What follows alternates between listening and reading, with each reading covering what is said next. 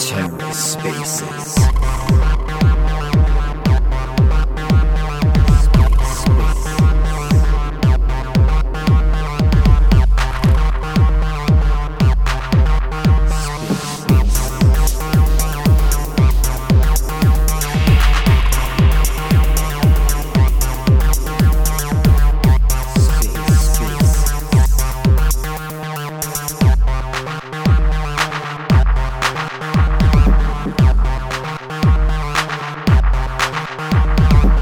Hello and welcome to The Ether. Today is Friday, September 16th, 2022. Today on The Ether, part 1 of I'm going to take a shot in the dark and say 5-part space, a Cephii space, a Cephii space, Friday in the Cosmos. Ask Addy strange questions. Let's take a listen. Whatever the community wants to try, it's up to them. I don't really care. It's whatever you guys think like is going to have the best like meme effect, the greatest virality, the greatest impact on new friends coming and playing on the thing, right? So it is what it is, but like it's you just have to understand how like the mechanics of the whole thing work. Okay. But yeah. Last question I wanted to ask you is, my thoughts were when all this happens, the burn starts, all these the apps start coming in and utility in the chain and everything. Have we thought as a community to actually put money aside or tax a very small amount to the staking to actually start building a fund to maintain the development, such as paying the rebels, paying administration, that's a good question. paying that sort of thing? Because I mean, that's my thought. For something to build, you have to put an organization, a structure like a business. Right. Like, yeah, that's true. That makes perfect sense. And I don't think people have thought things out that far. Like, the next year and a half, all those things definitely have to be considered. So yeah, there's all sorts of like, so the reason why the Luna Classic is super speculative is because there's a lot of what ifs. A lot of things have to happen. And they have to happen really, really well. Hey, if there's going to be FUD, right? Then I'm getting out of here. No more FUD. No, I said like what he's saying is that like, what do you think, Bruce? What do you think has to happen like maybe a year or two from now as far as like a community pool or something like that? I don't know. I think the main problem is that you're FUDding, Cephii. I think that's the main thing on our way. And if we can remove that obstacle, if we can maybe remove you from Twitter, if we can mass report Cephii, go to his profile, click report, and on the drop-down menu, beyond like hateful conduct and beyond spamming, there's a little third tier, and it says FUDder. And click that, then process the report. And if we can get rid of him, because he's a big character, he's got like 70,000 followers. If we can all get rid of Cephii, then I think nothing stands in our way. Yeah, I can agree with that. Yeah, it makes sense. So Furhat, IPEC, I guess. What's up? You got some sort of question? You have your hand up and all. What's going on with you? İyi akşamlar. Ben Türkiye'liyim ama dilim anlıyor musunuz bilmiyorum. Yeah. I don't really know what that means. Why don't you? I thought Muruk, давай, Hollandia. Turkey. Yes. We need the Jae-Hun guy in here. He would be a good translator. Yeah, really. I'm confused. Okay. Yes, no, maybe. I'm not sure what the answer to your question is. Any Turkish English speakers, please request to speak so you can translate. English now. I think we need Coach Bruce number 2 in here. I think Coach Bruce number 2 could help a whole lot, Okay, well, that was interesting. Ukraine, go ahead. Hi, guys. How you doing? I just want to say, why you always do this space when I'm drunk? Because what you guys doing is just the best thing for fun. That was the first thing. But the problem is like you're always drunk. That's the only thing. Like every time we talk to you, you're talking about opening the door. You're talking about like some other shit, right? Like you're always drunk. Laughing because she said that. Oh, sorry. Okay. So yeah, just like you're acting like there's like this window of opportunity where maybe we discover when you're not drunk, and then maybe hold a space, right? It's a weird, like, I don't know how we're gonna solve this problem. You're gonna have like a Calendly or some shit, maybe like a little calendar we can check if you're drunk or not. Please do that, because when I'm working, I'm not drunk, and when I finish work, I'm drunk. Have you considered not drinking alcohol for like maybe a week or so? Why would you consider not drinking? Please, why would you consider not drinking? What's life Because without drink? alcohol is incredibly try all the addicting drugs and at the same terrible time. for your body. And there's better drugs out there, you know? Like, you could do cocaine, you could do No, fuck cocaine. methamphetamine. Oh, wait, my wife, Paulina, no cocaine. Stop. Sorry, guys. Yeah, tell your wife to get you to quit drinking. Jesus Christ, like always on here with the alcohol. Go to a coffee my shop, God. get some shrooms. Yeah, Go alcohol's to for a smart shop. bitches. Do some heroin. Heroin is definitely much better. Oh, see, we have another person who agrees. Yep. I think that's JK, you shooting yourself up with heroin periodically? I mean, don't we all? me and JK do it together. We actually No, share we don't either. shoot up heroin. What the hell's wrong with you? Stop that shit. Okay. What are you guys talking about? I've come This is here a to family speak channel. about Lunk. I've come here to speak about Lunk and the cosmos, and you guys are talking this weird shit again, like weird drug talk and sexual topics and all kinds of shit. I don't get it. Like, what's your agenda here? Like, what's your overall Wait, point? can I ask you something? I have a secret Why do you motive that you'll never figure out. That's what it is. Hey, Bruce, can I ask you something? Yeah, anything, man. Okay, the first time I went on Twitter, actually, and MySpace, because I never do this shit, you were talking about having a bar, and a bar cannot be a bar if you don't have a woman in there. This is the first time I hear somebody on internet really know what it's like, because you can't have a bar without women with it if you don't know it. And so respect for you, because you know the game. Okay, sorry. Yeah, I used to manage a nightclub in London, so I realized these things. It's intuitively obvious, and also cryptocurrencies. Cryptocurrencies will surge and they'll reach their limits. Two of you have got like interference. Can you mute yourselves? Cryptocurrencies will surge and they'll reach their limits, and the reason they reach their limits is because there are no females there at all. Like I think a lot of cryptocurrencies like Cardano and whatever else, XRP and Ethereum and these other things, they're like stalled out perpetually. They haven't grown for years and years. And the reason is that there's no way they're attracting new pussy, new females. And females are the key to get guys through the door. It's like a intuitively obvious thing. Why do you think Addy is up here? Why do you think Crypto Pancake and the other girls in this chat are here? It's because I realize intuitively that the key to get Lunk to grow, and it has grown so far.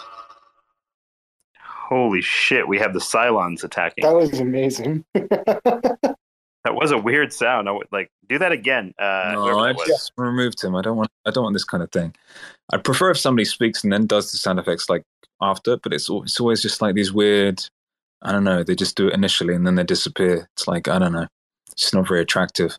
But yeah, the key to make Lunk grow, and the reason it's grown so far, is because we have the highest percentage of females, of young, fertile females of any cryptocurrency. And that's the key. It's the same in a nightclub. Nightclubs, they work, right? So a nightclub, the operation overall, you want to make as much profit as possible, and you need people to buy as many drinks as possible and want to be in the clubs. So how do you do that? Easy. You get as many hot females into the club as possible, because guys come there to get laid. And to get laid, they have to overcome their inhibitions and find females. And the way they do that is they buy loads of fucking drinks, right? And they stay in the club a long time, maybe to the end, until like the horrible fucking like ratty, witchy women are left. And then they choose one of them, take them home and get laid, hopefully. That's the goal. So you get women to the door. Bruce, you've probably heard about the population crisis in like the Western world, like in the UK, the United States, and many other countries. What's happening is like, A, people aren't fucking enough. B, people aren't having any kids. So guess what? Like the entire world goes to shit, right? Like it's a real problem. Like go look it up on the internet. You'll see what I'm talking about. It's legit. And it's like you can't have this sort of thing where like businesses or whatever, like let's say, for example, you have a gym, right? You've got to have a place where it's not just a women's gym because that's kind of like just stupid. You need one that like that's going to attract women, but it's going to attract the right type of guys too. And then like, you have to like design it in such a way that this happens. Otherwise you wind up with like this barren, like a landscape where, you have like either like, a bunch of like unattractive women or basically a bunch of like, autistic like guys or some bullshit. And so, yeah, it's hard to get that right balance. But I think the people of Lungdao were trying to work on that. Yeah, it's what we've done. It's why we've succeeded. The more fertile females, the better. That's our overall goal. It's also why, like, I don't know. It's why I tell people to go away. Like, if people aren't interested in humor or sexual talk and stuff like that, I tell them to fuck off. I tell them, like, unstake from us, leave the DAO, unfollow us, get the fuck out of here. Because I realized the kind of guy who would get angry at humor and sexual talk is also the kind of guy that would frighten women away. Like, if a guy like that was around Addie, she would fucking run for the mountains. Like, she'd get the fuck out of there. Like, we don't need those kind of people because they'll kill Lunk. The more of those serious guys, like analytical guys who frighten pussy away, the worse for Lunk. Like, if you're friends with any of those guys, like, tell them to not invest, tell them to unstake, tell them to get out of here. It's just a nightmare. We need funny people, sexual people, flirt people. They are the key to get more women here. And the more women who are here, the more male money we'll bring in. Hey, Bruce, I just got to say, where the fuck are you? I need you as a friend in real life. Like Twitter, like last space, we could be anybody on Twitter. In real life, I'm not like that. I'm just a fun person. Bruce, you're killing it. Thank you. Thanks, man. I'm not homosexual, but I'm like open to trying things. No, wait. We're not going to touch each other's butt. We're just going to stand there and just have some fun. Not more with the young 24-year-old women. Okay, my wife's coming. All right. Yeah, we can do like a double team spit roast. Maybe you can take the anus and I'll take the vagina. Something like that. Penis is rubbing. Don't worry about it. When I got the anal part, no problem. Hamza, any comments, concerns, maybe some suggestions for the Lungdao? Hamza, are you there? Isn't Hamza one of the like ninjas and like shinobi or shit or some video game? Pretty sure. I want to clarify to Hamza that I'm a Muslim, so this is a Muslim space, and he can feel open if he's Muslim. Sometimes I go against the Quran, but I'm like trying to improve, and I think we're all imperfect as humans. And the things I say are kind of compulsive sometimes, but I'm trying my best to correct myself and follow the path of light and love. It's a hard path sometimes, really. There are a lot of like pros and cons to this path, and I think sometimes the cons outweigh the pros. But what are you going to do, right? Pancake, hey, how are you doing? Hey, what's up? Like, I'm excited that you're actually a real girl or a real human. Actually, quite frankly, for the longest time, I thought Crypto Pancake was like some sort of like robot, or maybe like maybe like a sock puppet of Addie's or something like that, right? So I'm really impressed. Well, you missed me on so many spaces. I've gone into great detail about a lot of stuff, ranging from like, I don't know, like the dilation of my vaginal canal to other things. So you've really missed a lot. So I'm glad that you're kind of up to speed now. Yep. So I'm going to have to go through like recordings and archives and maybe like get an anthropology degree or some shit to figure all this out. Yep. Gonna have to get to know me. So yeah, but look what Crypto Pancake just said. She's like fully comfortable and fully open. She feels this is a safe space to talk about her vaginal canal. Like, look what I've achieved here. To get women in a state of being where they're perfectly comfortable talking about these things, this is what we want, because this attracts all the men. The more women we have up here talking about these things, literally, the more men we'll have here, and the higher Lunk will pump. We'll get to $1 by the end of the year easy if we get, say, 80% women in here and 20% guys.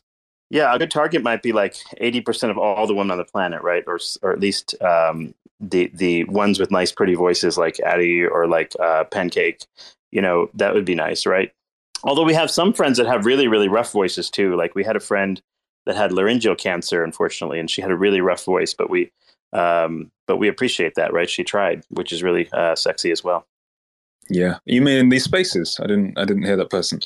Yeah, I remember Vargas. She was here, and she kind of had like a rough voice. She's like, "Yeah, I can't speak real clearly because I have this cancer throat."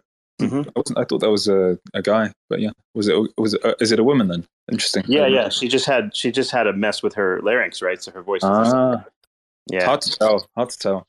But yeah, I didn't realize. Okay, so Hamza's like kind of lurking, or maybe has questions for Crypto Pancake. Yeah, Hamza, I'm Muslim too, so you can totally feel safe here. You can speak amongst us. Yeah. So, oh wait, Luna Classic is coming back.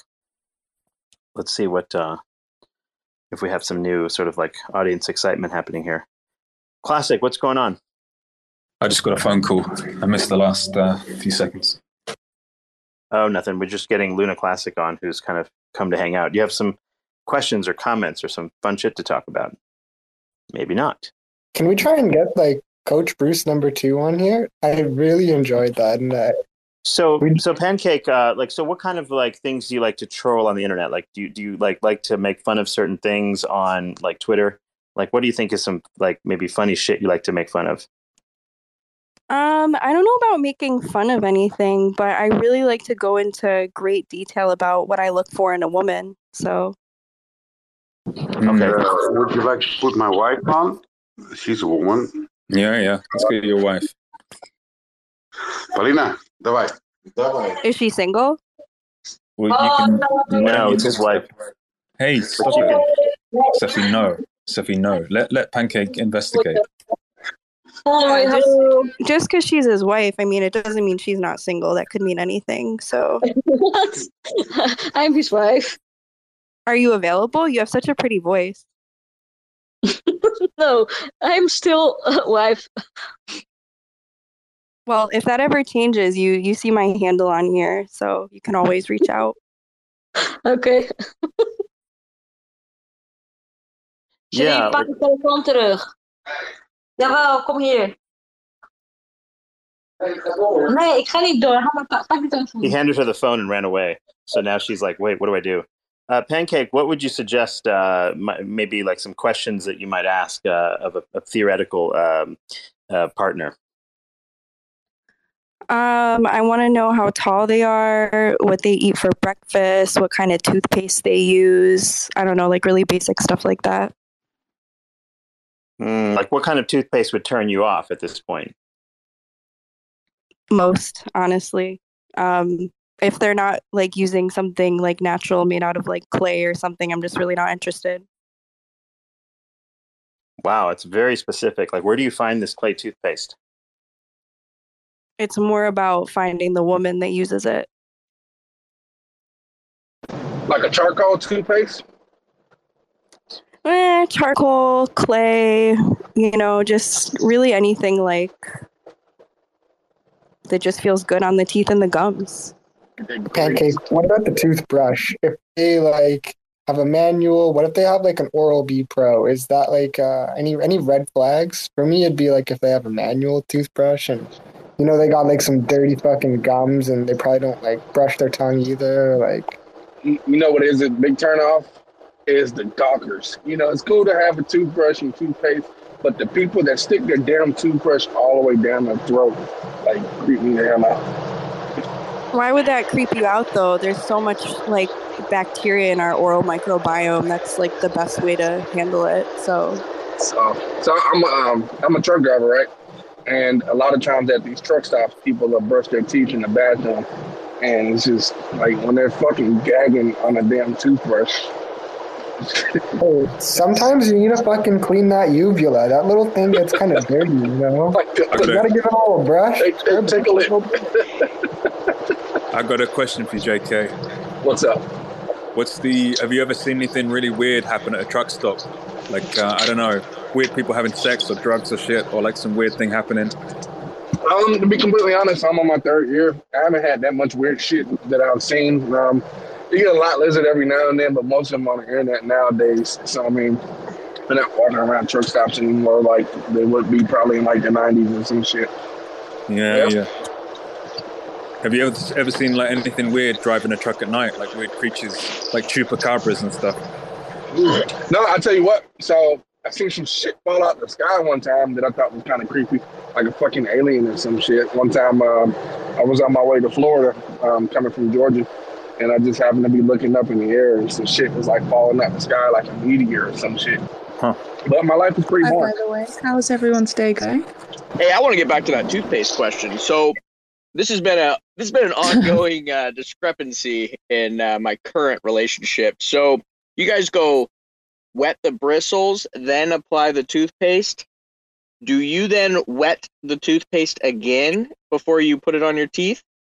Well, my parents used to get really angry at me because I would dip it in the toilet water because I thought it added like a bit of flavor to the toothbrush and also improved my mouth, like sort of microbiome. I don't know if anyone else does that. No, Well, I mean- I have a similar principle of like never top tank or never top or bottom tank. Are we having the issue where you can't hear someone or what? Well, so what you would normally so you probably don't want to wet the toothpaste before the brush before you put toothpaste on it, because that allows like capillary movement of sort of like bacteria and whatnot into the toothpaste. So like, for example, if you share toothpaste with people, like we know that like people, spread like little viruses and colds and things like that, right? So it means that like you're actually putting stuff back in the tube. You don't want to do that shit.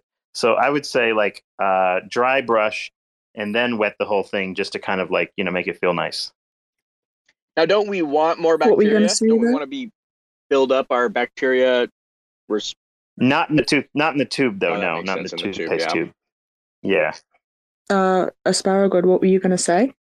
I don't know. I feel more reluctant to talk now because I don't know. He talked over me. That was rude. Yeah, I mean, it is a bit rude, to be honest. I guess some people, they just have different upbringings and, that's how it goes. They don't really understand social etiquette. Yeah. It's like he doesn't maybe, respect, as like a British man. me. He doesn't think I'm an alpha male or something. It's like he's used to, I don't know. Yeah, he thinks you're like a little guy. He thinks you're like a little like goblin. Or no, just someone that you like how on Mario you just step on like Goombas or whatever. Yeah. Like he's doing that too every time he speaks over you. Yeah, he thinks I'm like kind of half the size of a normal human male, like a little I don't know, like a little elf or something butler being who like comes and offers orange juice. Sarah, do you want some orange juice? Like something like that. Do you know what I mean? He's like, I'm a servant being of some kind. I think that's why he did it. I don't know. I feel like I'm kind of stifled and shutting down and reluctant to talk for the remainder of this space. Coach, I don't think he realizes that you're top G, and I'm very sorry for that. Cephii, you should have more respect for a person of Coach's caliber. Wait, Bruce, is this because I maybe like talked about the way you use your toothpaste and you didn't like it, or are you planning on changing your toothpaste habits? It wasn't you, Cephii. It was Dodge Shackley.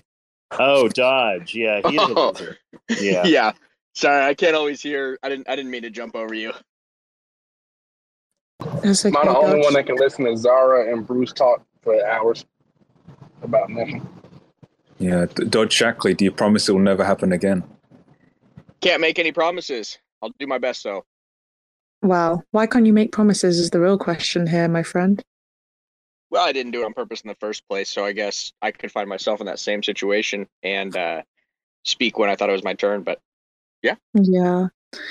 Well, we were on a space yesterday and there was a guy talking about sun gazing and how it sort of improves your mental awareness and acuity of things. And I can't help but notice you're wearing sunglasses in your profile picture. So perhaps if you did some sun gazing, took them off, you could get more UVB on your skin as well, make some more vitamin D, make all your sort of get your hormonal system going really well. And then there's other areas that are beneficial for sun exposure, not just the face. So maybe he's sunning those areas. I think some of us have too much of a retina, right? Like we have to burn some of it off with the sun.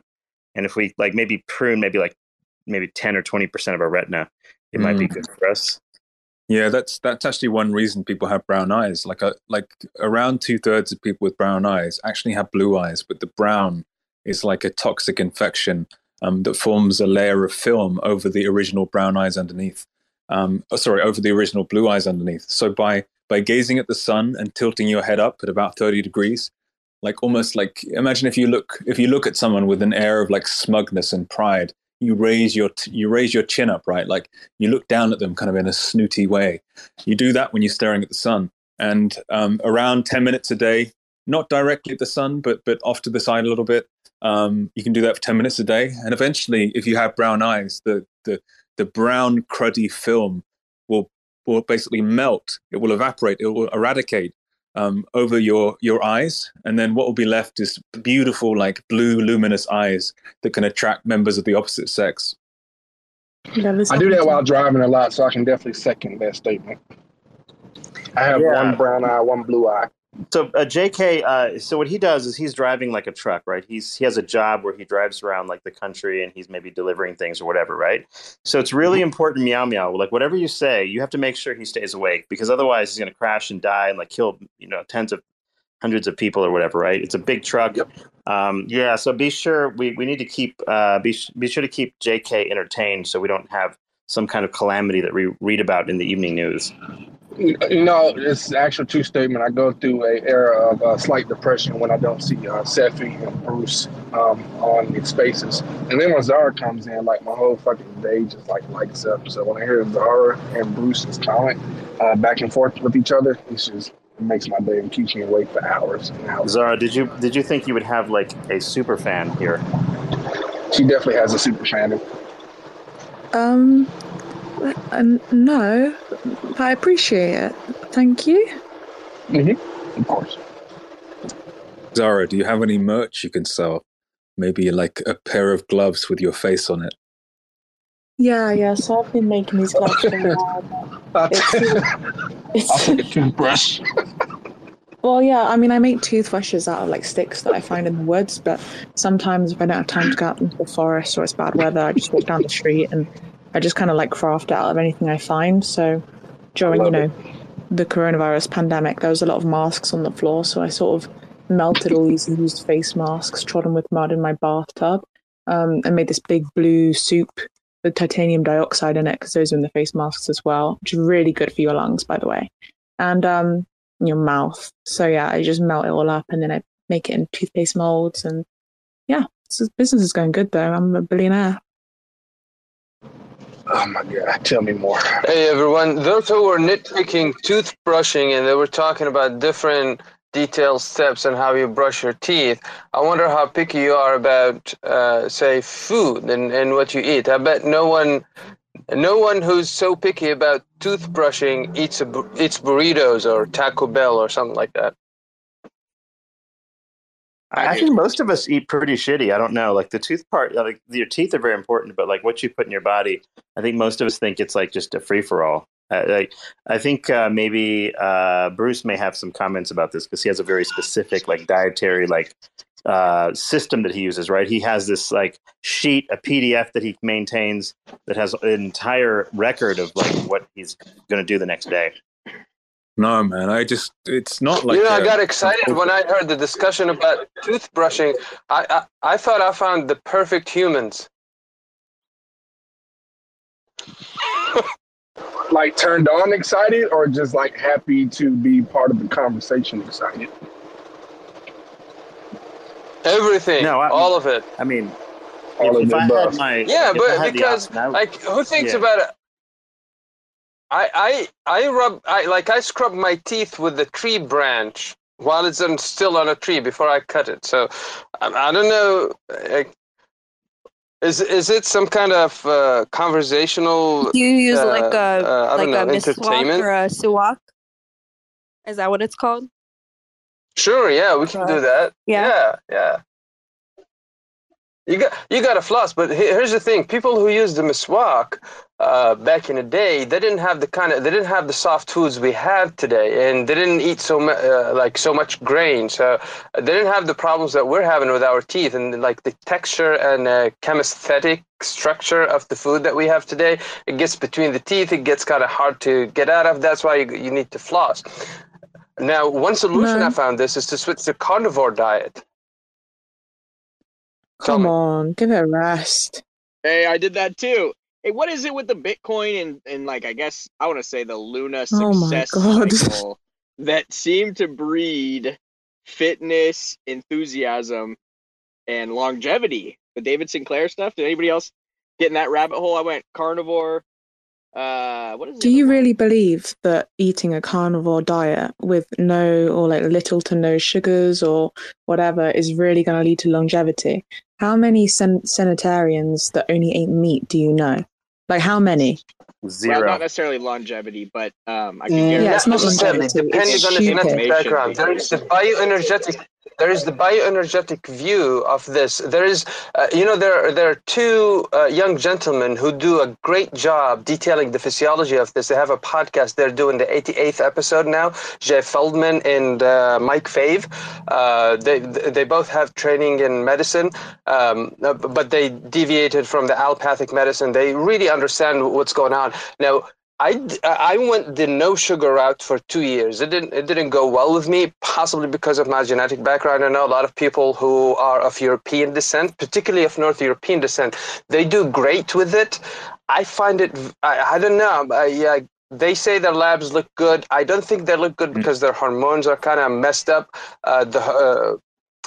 So I after 2 years, for the past year and a half, I ended up adding fruit juices and ripe fruit to. I like French fries. So like no processed sugars, or like no fruits, no nothing, like no fruit, no nothing. It's definitely the case that different ripe fruit. Why am I not being respectful? Hey, Jerba, can you not hear him? Can you not hear the guy that keeps talking over? Honey. I'm not talking over anyone. You keep talking over Mr. Lunkdow. I didn't say a thing. My mic was muted. No, it's Mo. It's not. That's Mo. Oh, yeah, sorry. My space was mashing up. That's like fine. That's fine. It's like subservient little creature these days. I don't know what's going on. I don't know how you like confuse my voice with someone else's. I mean, like it's just. It's because on my screen, like the space, like it just says random people are talking who aren't. And to be honest, everyone who's not like really regular on this space, all the voices kind of blend together. I mean, I'd like to consider myself a regular, but okay. Why talking over me? Is it like do I sound low testosterone or something today? Is it? I don't know. Is it like I masturbated like 10 times yesterday? Is that something to do with it? I don't know what's going on. Yeah, it definitely has something to do with it. Yeah, I think you're just Not very good for you. testosterone. Why are you laughing at him when he was being vulnerable with us? Because I'm allowed to. Well, it probably means he's not going to share as much with us going forward. So I need you to think about that. This is a safe space. We don't laugh at each other. Please don't try to hurt my feelings. Okay, I'm very fragile. I don't appreciate this. Yeah, but with diet and nutrition and stuff, I've certainly seen that depending on your background, where you are, like racially, where you were born, your genetics, and also what you were raised on, like the diet of your childhood seems to matter a lot. For instance, I switched to vegetarian, and after about a year, I started really going downhill. And despite all of the tests and stuff, this was quite a while ago, like I don't know, 7 years ago now. After all of the tests and stuff and supplementing B12 and iron and all these things, it still was no good at all. I felt genuinely really awful until I ended up switching back to like a kind of a Paleolithic diet. But at the same time, I've seen many people who were raised on a vegetarian diet do really well. And I've also seen certain groups, like I think Indians do really well on a vegetarian diet on average. I've seen them like thrive and do like amazingly well. I've also seen a lot of women do quite well on vegetarian diets, providing that they started their lives with it. Usually the ones who transition later do worse. And the ones who have been like vegetarian since a young child, like I had a girlfriend and she told me like when she was age 3, she was like, why do we eat animals? And parents were like, well, they're tasty sometimes. And she was like, no, I'm not going to do that. And then she just never ate animals again. Like the stubborn little like 3-year-old, which was cool. But like she thrived on it. Like she genuinely did really well on it. So that was interesting. And yeah, like a lot of studies these days have shown that the uptake of nutrient stuff is just very different for different people. There's another piece of the puzzle too that like if you want to really get like into the nuances of this sort of thing, like there is this kind of value proposition of what we consider like body purity. Like there's a significant portion of the population phenotypically that they feel like they have to have a specific defined thing that they put in their body that they consider pure, and other things that they consider unpure. And it's almost like a religion. So those types of people will have a tendency to sort of like latch on to stupid ass, like, what do you call it? Like, like trends, and they read up all sorts of nuances of every little thing. And like these things have very limited, many of these things have very limited definitive, like outcome differences, but they think of it more like almost like a religion, really, in the sense that like there's no sometimes objective reason why, let's say, an organic thing is better than an inorganic kind of concept. Like, people think of that, but they do it anyway. Yeah, I think as well with diets, like nutrition and diets, it's one of the easiest things to bullshit yourself about if you have any level of beliefs. Like, for instance, taking the vegetarian thing, it's easy to believe that vegetarian is better because it's compassionate to animals. You're not killing anything. You know, maybe you have some kind of more spiritual belief beyond just like not harming animals, that it's good karmically or something. And then maybe you can look at long-term studies and stuff, which are often have a lot of stuff going on in them, where the data is not quite clear, that shows like vegetarians have, lower incidences of heart attacks and so on. But all of that stuff, all of that scientific stuff and belief-based stuff and maybe compassion-based stuff can really obscure and obfuscate how you actually feel on the diet, which is most important. I've noticed and there's another phenomena here, which is like the N=1 phenomena, right? So let's say the average person eats like a regular American diet of bullshit, of junk food and stuff, and then they switch to vegetarian diet. So they might feel good for like the first year or two, but like how much of that feeling good is the removal of the bullshit, like the really bad meat and stuff and the processed stuff and the vegetable oils and whatever else? Like how much is that? And also, how different is the short-term effect versus the long-term effect? Like, clearly there's a different thing. So I've seen people get in these like rabbit holes, which is like they start a new diet and they thrive initially, partly due to the removal of the really bad stuff. And then down the line, maybe 6 months, maybe a year or two, they start to do very badly. And then at that point, they like search for other solutions, maybe nutrition, maybe like supplements or different health protocols and things. They tend to look outside of the diet itself. And I think in most cases, it's like a phenomena of the kind of the creep effect of diets, where it has a damaging effect long-term, like restriction has a damaging effect long-term, but not in the short term. So it's interesting. It's like quite a hard thing to handle, all the belief systems and all the N=1 and stuff. I think it's like incredibly easy to bullshit yourself.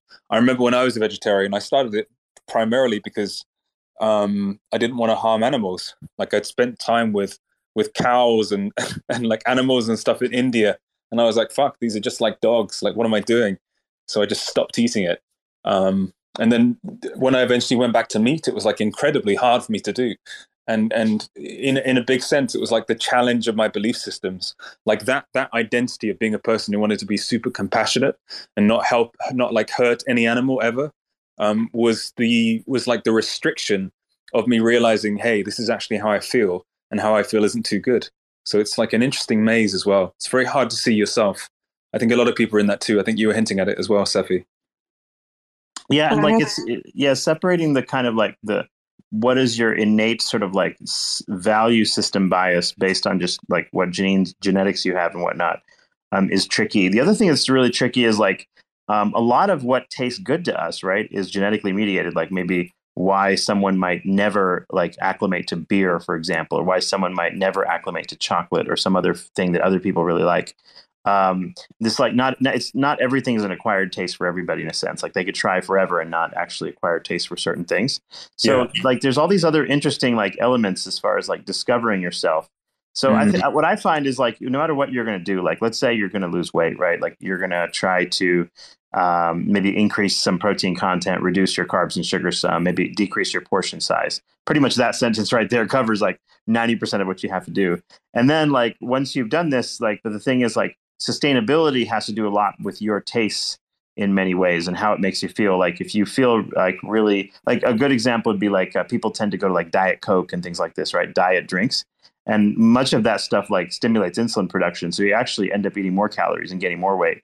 So it doesn't actually solve the actual problem you think it's going to solve. It actually makes you hungrier for carbs, hungrier for sugar afterwards. And it's a lot of weird stuff like that you wouldn't think would be the case, right? Like it seems obvious that you should have less calories in a soft drink or something like that. But it's like these weird effects that you would never imagine had you not like known the specific data. Yep.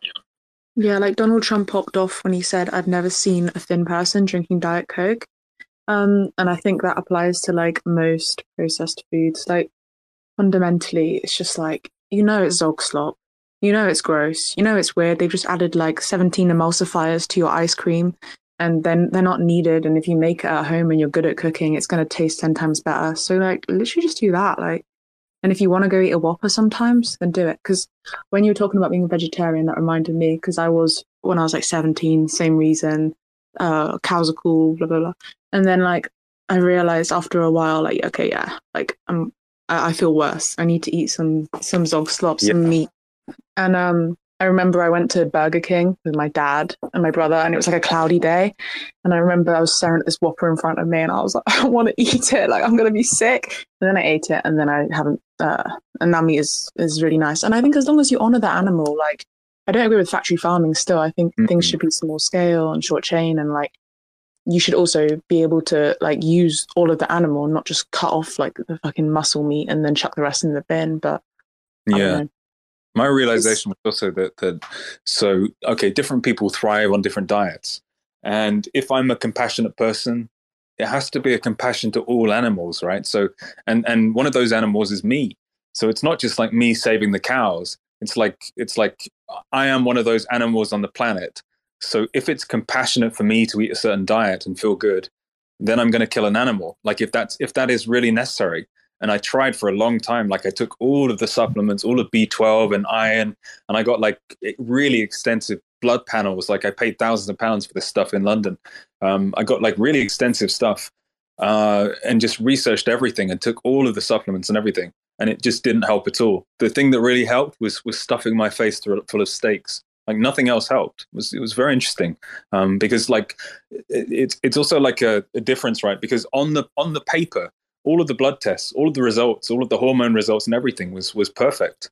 But at the same time, subjectively, I felt awful.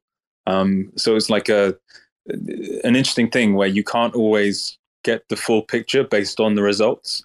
You have to just concentrate on how you feel. And if you have any level of like belief systems or even things you've concluded based on the science you've read or something, that can easily lead to big time bullshitting yourself and big time not doing what makes you feel actually good. Coach, question for you. I'm just curious. Oh, did someone want to say something? No, go ahead. Okay.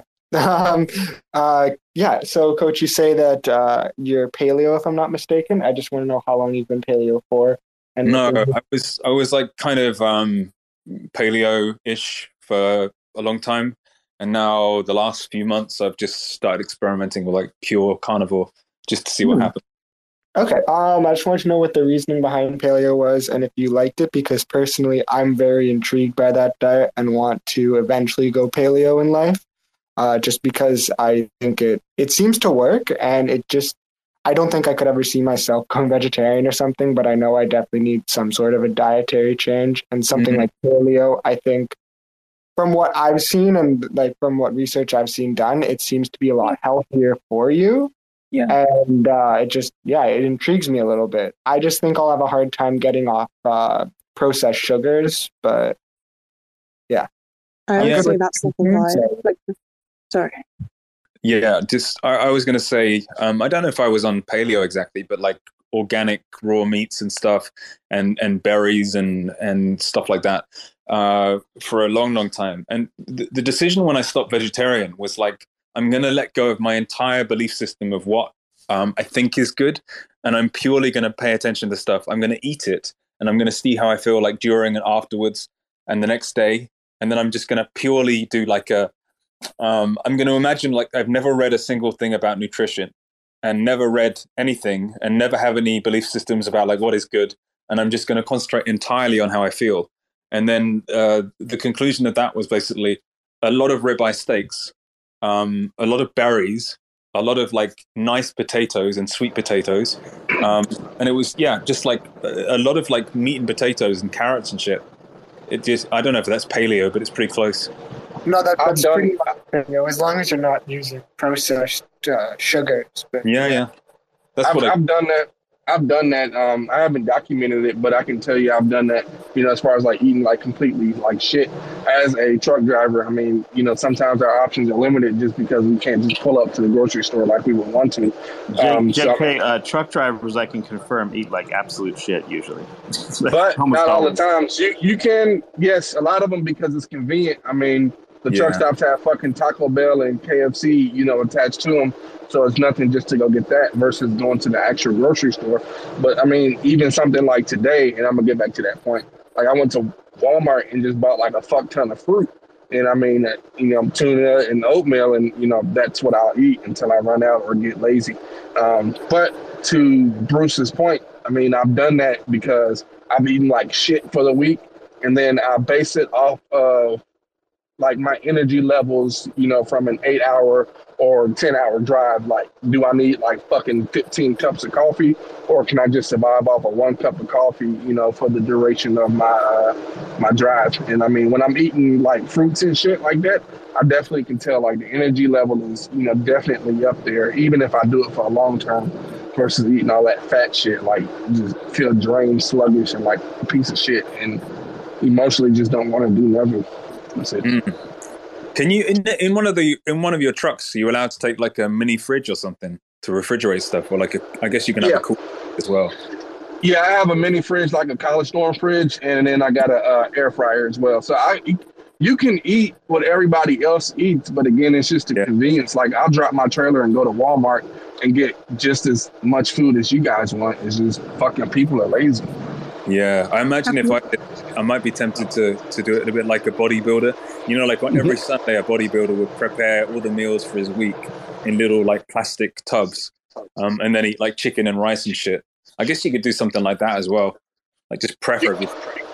Have you ever considered have you ever been using the microwave in your truck? What? A lady is speaking, man. No, have you ever been using the air fryer in the truck while driving, and then like you're driving and then it goes off and it's done, but you're like at a roundabout, so then you open it and then you like get distracted by the food, like the microwave, like I don't know how air fryers work, and then you crash the truck? Because I feel like if I had food cooking, I would probably get really distracted. I mean, I've used so the air fryer is like one of those fucking 15-in-1 things. So like I've used the microwave portion while driving on a short trip just to have it done by the time I pull over. And I mean, this doesn't serve as a distraction at all.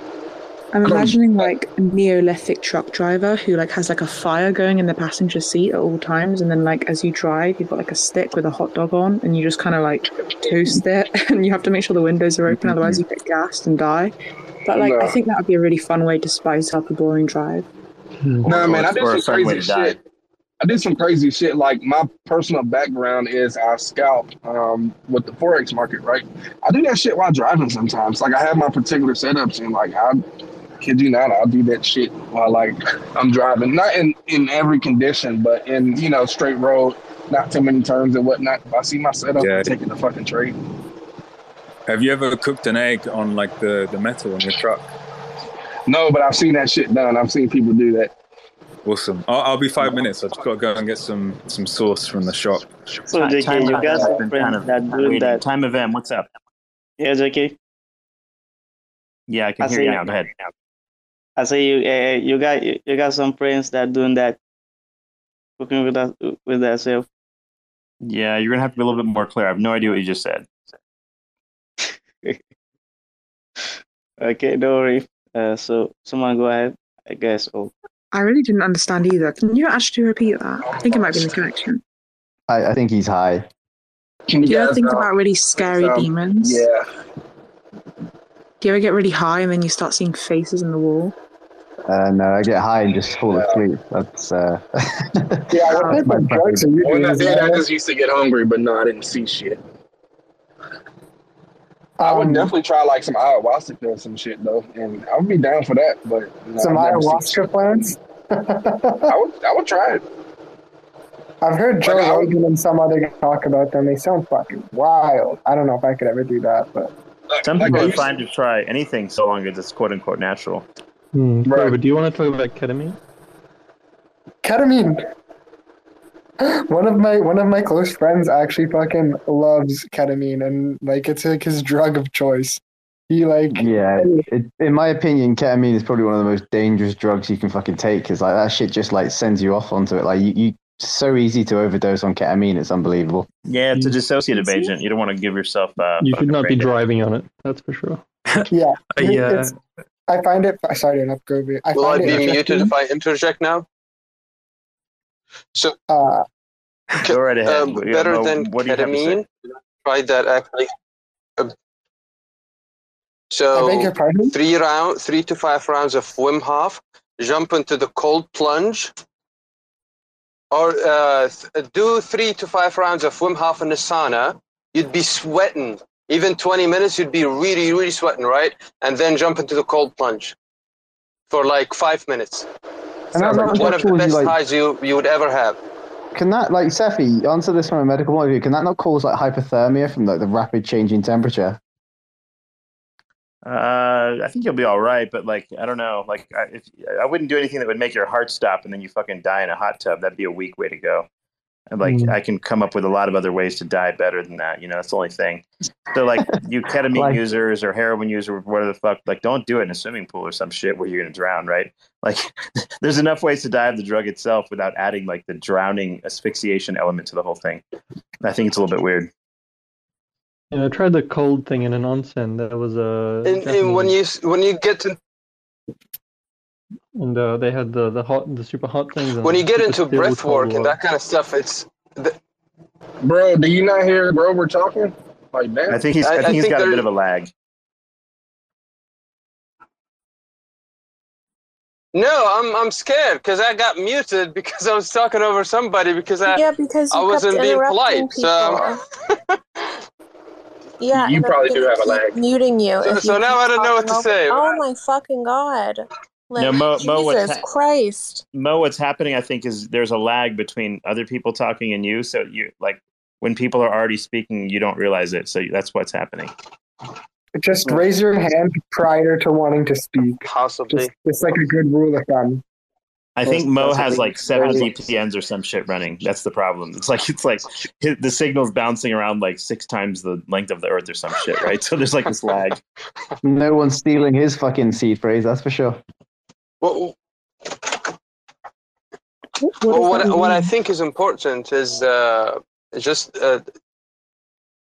the importance of movement, because I don't think we're designed to be sedentary, and I see a lot of people get into radical diets or radical practices or radical breath work or contrast thermogenesis, jumping back and forth between the sun and a cold plunge, and they don't move. Like they spend all day sitting, literally sitting, I've tried that once and it made me sick. I tried it for 1 day, and we need to find a solution for these screens, because in order to follow screens, you need to be stationary. You need to be immobile. So we need to find, we need to find a solution for that, like some way to interact with the digital information. But anyway, movement is very important. So if somebody's not moving every day, carry on. Now, at some point during this, you're probably going to say something really, really funny. Yeah, I think that's my point. If somebody what? I think your connection's breaking up. I'll just be quiet. Or maybe he's not okay. No good. I was lost in shit because he went from screens to moving to hot tubs to cold plunges. I think he's complaining about people that work like sitting down, and like humans aren't meant to like just be sitting around all day in an office and shit like that. I think that's the point he's trying to make. I think Morad might be in a K-hold. I think he might be K-hold, which is when you take ketamine, so much ketamine that you are rooted to the floor. You can't actually like walk, you can't move. I hadn't seen this before until recently, and I met someone for the first time. I was being introduced, and he said, "Oh man, you've met me at the wrong time. I'm just K-holing." And I said, "Well, I don't know what that means." He says, "Well, look, can I just hold on to you?" And then he started like shuffling. And I was like, oh my God, this man can't walk. Like, and that made me think, like, why would you take this? And he said, I was like, did you enjoy the gig? He said, no, I had to spend most of it with my eyes closed. And he was like, what? And he said, yeah, I felt like the music was a person and I was talking to them and I had to close my eyes because, everything was moving and I just couldn't walk and I thought I was going to die. And I said, right, well, that just doesn't seem like a good use of your day. Do you know what I mean? Was that at the festival you're at, Gregory? I want like the experience where like I'm in like the astral world type shit, and like I get to have like an awakening of some sort. Like I want that shit. I don't want to fucking see the clock talking to me on the wall. I want that shit. Well, I mean, you get that if you're not at a gig trying to like not piss yourself or something. So it's about set and setting, I guess, in some way. Yeah, I would probably find like some native land and like some fucking witch doctor or some shit to like give me shrooms, like DMT or whatever it's called. Yeah. There's probably a time and a place for everything, but maybe not ketamine. To be fair, you don't K-hole every time you do cat. And I was going to ask when you were talking if you've ever K-holed yourself, because I think every time you speak, it reminds me of someone lost in a sea of, they call it a K-hole because it feels like you're falling into a hole. And whenever you speak, I just get the sensation that that's what you feel, like lost, like a lost soul in a way. I don't know. Is that true? Well, I appreciate your psychoanalysis of me, Zara. I am actually perpetually K-holed. I've been in a K-hole since I was 14 years old. And I can't escape it, so I just got used to it now. Just like coping with it. Thank you for sharing your truth. Grover, what are you eating? Grover. I'm sorry, I didn't answer the question. I say, what are you eating? I'm drinking a bottle of red wine. It's a Gamay. It's not Appellation Contrôlée, which means it's like not that great, but it tastes okay. 2020, going down okay, €6. Wine's very cheap in France, so that's why I moved here. But I hope it's bad.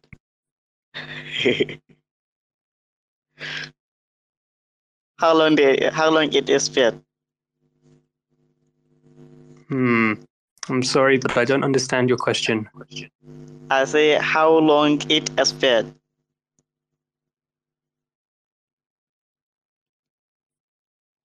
It sounds like he said expired. I don't know.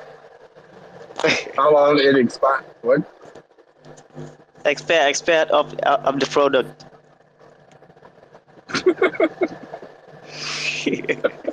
Yeah. So now you end up with people that are so high they're incomprehensible. Like, I'm curious. Every space I join with fucking Cephii and coaching there's always someone. Always.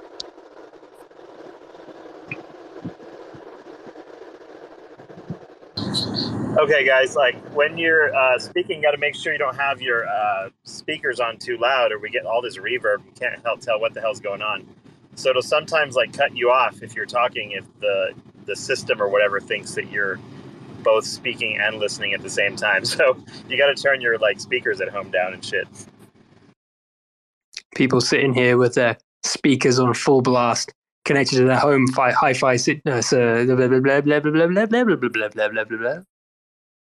their home hi-fi system blasting Twitter Spaces at full volume. I actually don't have any headphones or earphones, so every single space is on speaker. That's why whenever Bruce does like a bit about like I don't know, like he starts saying like, yeah, I like to imagine all the teddy bears on my bed are you, and I'm masturbating on you all or whatever. Like I always like put my thumb over my phone speaker because like my sister is in the room next to me, and it's usually like 3 a.m. and I don't want her to think I'm in like a weird cult. But yeah, so. Why are you afraid? Like, why are you afraid to tell her what you are? Like, how old is she? She's 47. Then why are you worried? Just share what you are. And if she's 47 and she's like a proper adult, and I don't know, like if you share what you are and she doesn't like it, then just like tell her she's not your sister anymore. And I thought we were in a cult. We are looked down. We are one. What? What's lunked out? We are looked down. We are What's one. lunk? Why do you guys keep talking about lunk? Are you talking about lunk like lugging something around, like a piece of like baggage, or like? I don't know. I don't want to They're talk about it. talking Right? about a stupid crypto coin because they have like Lunk that's is all us they and we care are about. lunk. I think it's an inside joke. I joined the space too late, so I don't really know.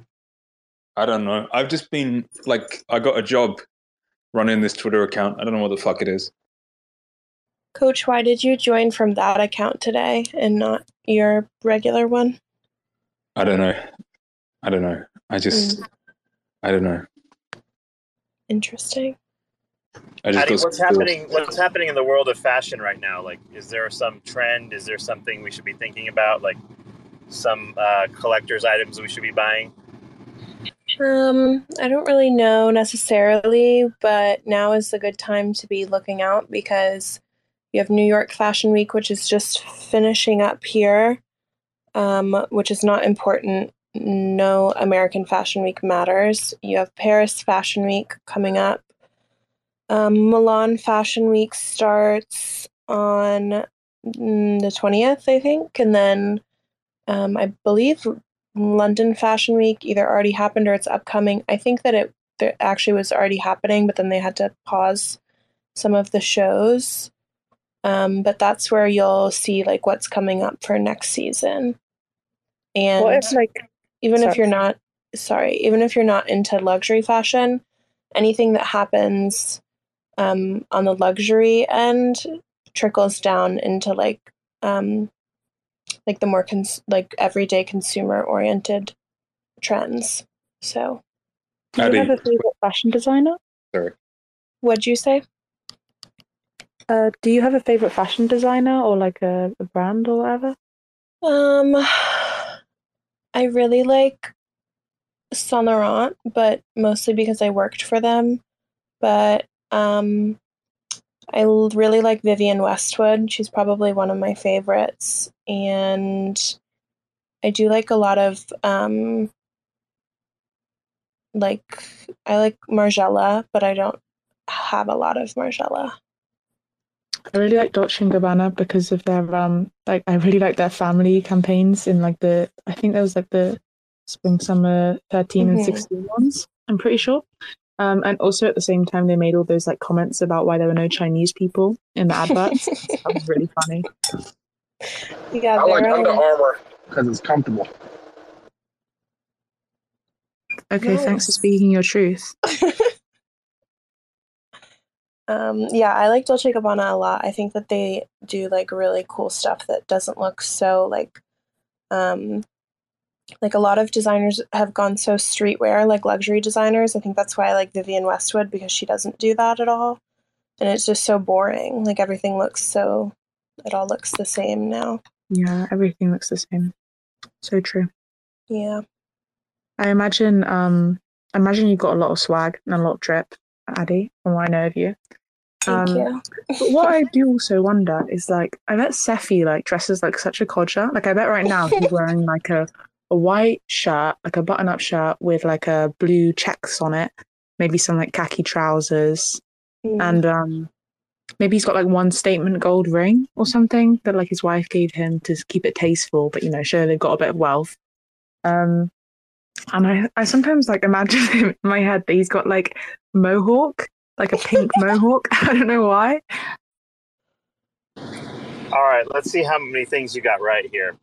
One is I have zero jewelry on. I don't like jewelry that much. You don't wear a wedding ring, Cephii? No rings, no nothing. So like my wife has a really nice ring, but I don't. I don't really like. I don't know. I don't like. I just don't care that much about it. Then what's that, Bruce? I said you're not gay, so you don't wear them. Yeah. So then let's see. She got correct. I've got some Lululemon khaki pants that my wife bought me. They're actually really nice. I like them a lot. They're super comfortable. Anyway, today for some reason I've got some shoes that are kind of like a mixture of like brown leather and blue suede. I don't know like why I'm going this route today, but that's what's going on. And then I've got like some sort of like Armani button-down blue shirt for some reason. And like I had to get a picture taken for something, so I had to dress up this morning a little bit more than usual. But yeah, Zara's right. I tend to be like pretty minimalist for the most part. I don't really spend that much time sort of like worrying about my daily look or some shit like that. Cephii, there's a rumor going around that you're Korean. Is that true? It could be true. Is this like process of elimination or something? No, it's just people have been talking. And when that you would narrow things down quite a lot, wouldn't it? I was imagining what you look like and stuff when you were describing your fashion. And yeah, I was referring to what everyone had said about you being Korean. Cephii, one time you said that you have very blonde hair. Were you telling the truth, or is that just because like your profile picture has blonde hair? What's that? Oh no, just the profile picture has a specific type of hair, but like, yeah, it doesn't necessarily mean I like have those little curls and the cute little blue shirt. Yeah. So is your in real life your hair's not blonde? Cephii, don't answer her. You know what she's doing here. She's latched on. I'm not gonna let you put me on the spreadsheet with that degree of specificity. Oh, that's happened. I'm making a spreadsheet. Cephii, that happened like 3 hours ago. You're kidding me, right? Like, this is her latest mystery. Why do you think she's bases? Like, she's here purely to dig for info. Like, it's so fucking each space there's like one piece of information, right? So it's like if you hang around long enough, right, you can figure out who the fuck I am, where I am, and like maybe like who I work for and all that kind of shit. There was a period of time last year where for some reason everyone thought I was like CIA for some reason. I'm not sure why, but I'm not denying it or anything. I'm just saying like it was a very common theme for some reason for like 6 months. I'm not sure. You mean on crypto Twitter? Or what? I do have. Yeah. I do have one question. Where did Cephii derive from? Now, my initial thought was Cephalus, but I'm gonna give you the benefit of the doubt and think it might be something else. Hit your mute, JK, because like you can't hear anything. Yeah, there you go. I guess your truck sounds, and I have a car going on, so it's like can't hear a thing. Where does my name come from? When you spell with an EI at the end instead of II, it actually is the name of a star and like star cluster. Kind of like not an astrology thing so much as an astronomy thing, and it's just like an interesting large like super bright star with some interesting characteristics I think are interesting, but also it so happens that one of my favorite tracks ever created, music tracks, Deadmau5 named a track after this star as well, and like when the thing is, like, it's a relatively common name because I guess it's Greek or whatever. And it's like, you're not going to be differentiated if you use EI because like, it just doesn't, like there's like a million, like it's a million people have the same name. So I kind of like modified it a little bit to like suit myself and kind of created like sort of, I guess, a fresh name out of it. Does that make sense? So that's kind of the origin of the thing. Yeah, I'm just glad it's not Cephalus. Yeah. Well, like spelling is pretty different. Nothing a little penicillin can't cure, right? So true. I love penicillin. I'd say it's one of my favorite antibiotics, but I really like minocycline. As a doctor, do you have a favorite antibiotic of any sort, or? When you say favorite, Zara, let's clarify here. Are you talking about the subjective sense of euphoria, or are you talking about the effect in fighting the infectious disease? I was talking about infectious disease and also just like generally because like they're kind of like random, like they're just like they hit randomizer. My personal favorite's amoxicillin. What about you, Cephii? As far as like what are we treating here? Just like No, you just have to habits. pick one. Like you don't know any other information. You just pick Okay, one. here's another example. So you're going on a plane ride alone. You have your pilot's license, and you're going on a plane ride, and you're going like over the Bermuda Triangle, and then over the ocean, and there's a very high chance that you're going to die. But there's also an even higher chance that you're going to crash land on a desert island. Which antibiotics do you take with you to this desert island? Like, which is the most universally protective and enjoyable? Well, I don't know about enjoyable, but if I was going to be like in some new like saltwater environment and I have to go and get in there, right? I'd probably go Zara's route as far as like doxy or minocycline. Yeah, nice, good stuff. All right, here's another question, Sophie. If you have no other food sources and you have to live on antibiotic pills alone, and there's no other, you can eat the gelatin capsules, but you have to also swallow the antibiotic. You can't separate them. Which antibiotic do you think would keep you alive the longest in like pure nutritional value? And I guess like which would be least likely to kill you from like massive doses? Yeah, that's kind of a complicated question. Probably something like the amoxicillin that you mentioned would probably be reasonably safe in crazy doses. But I'm going to eat these for nutritional value. I don't know how much value there is in that. I'll probably end up dead. Much to consider. Well, I got my mouth full of food. The idea was like you're on an island and a boat crashes, but the boat contains only antibiotics, and you have to like make a trade-off. You have to decide like which one can I survive on for 4 weeks, until the rescuers arrive. Yeah, Bruce, that's an interesting question, but a different way to look at it would be like, all right, would you chew off your own leg if there was some reasonable chance that you'd survive long enough to be picked up? Or you'd be like, fuck it, I'm dying with all my 4 limbs? I'd have everything. I'd eat my leg. I'd be a bit nervous though, because I think the shock of doing it would probably kill you faster than the nutritional value you gain, right? Does it make sense to take any body part off to try and get around starvation, or is it always just a fucking shock to the nervous system? I think it's a really important setting. consideration.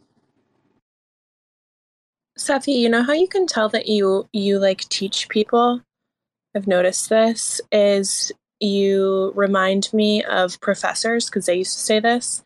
You're always like, well, here's another way to look at it, or think about it this way, which I think is really interesting. Yeah, that's true. I do say that, don't I? You say that very, very frequently.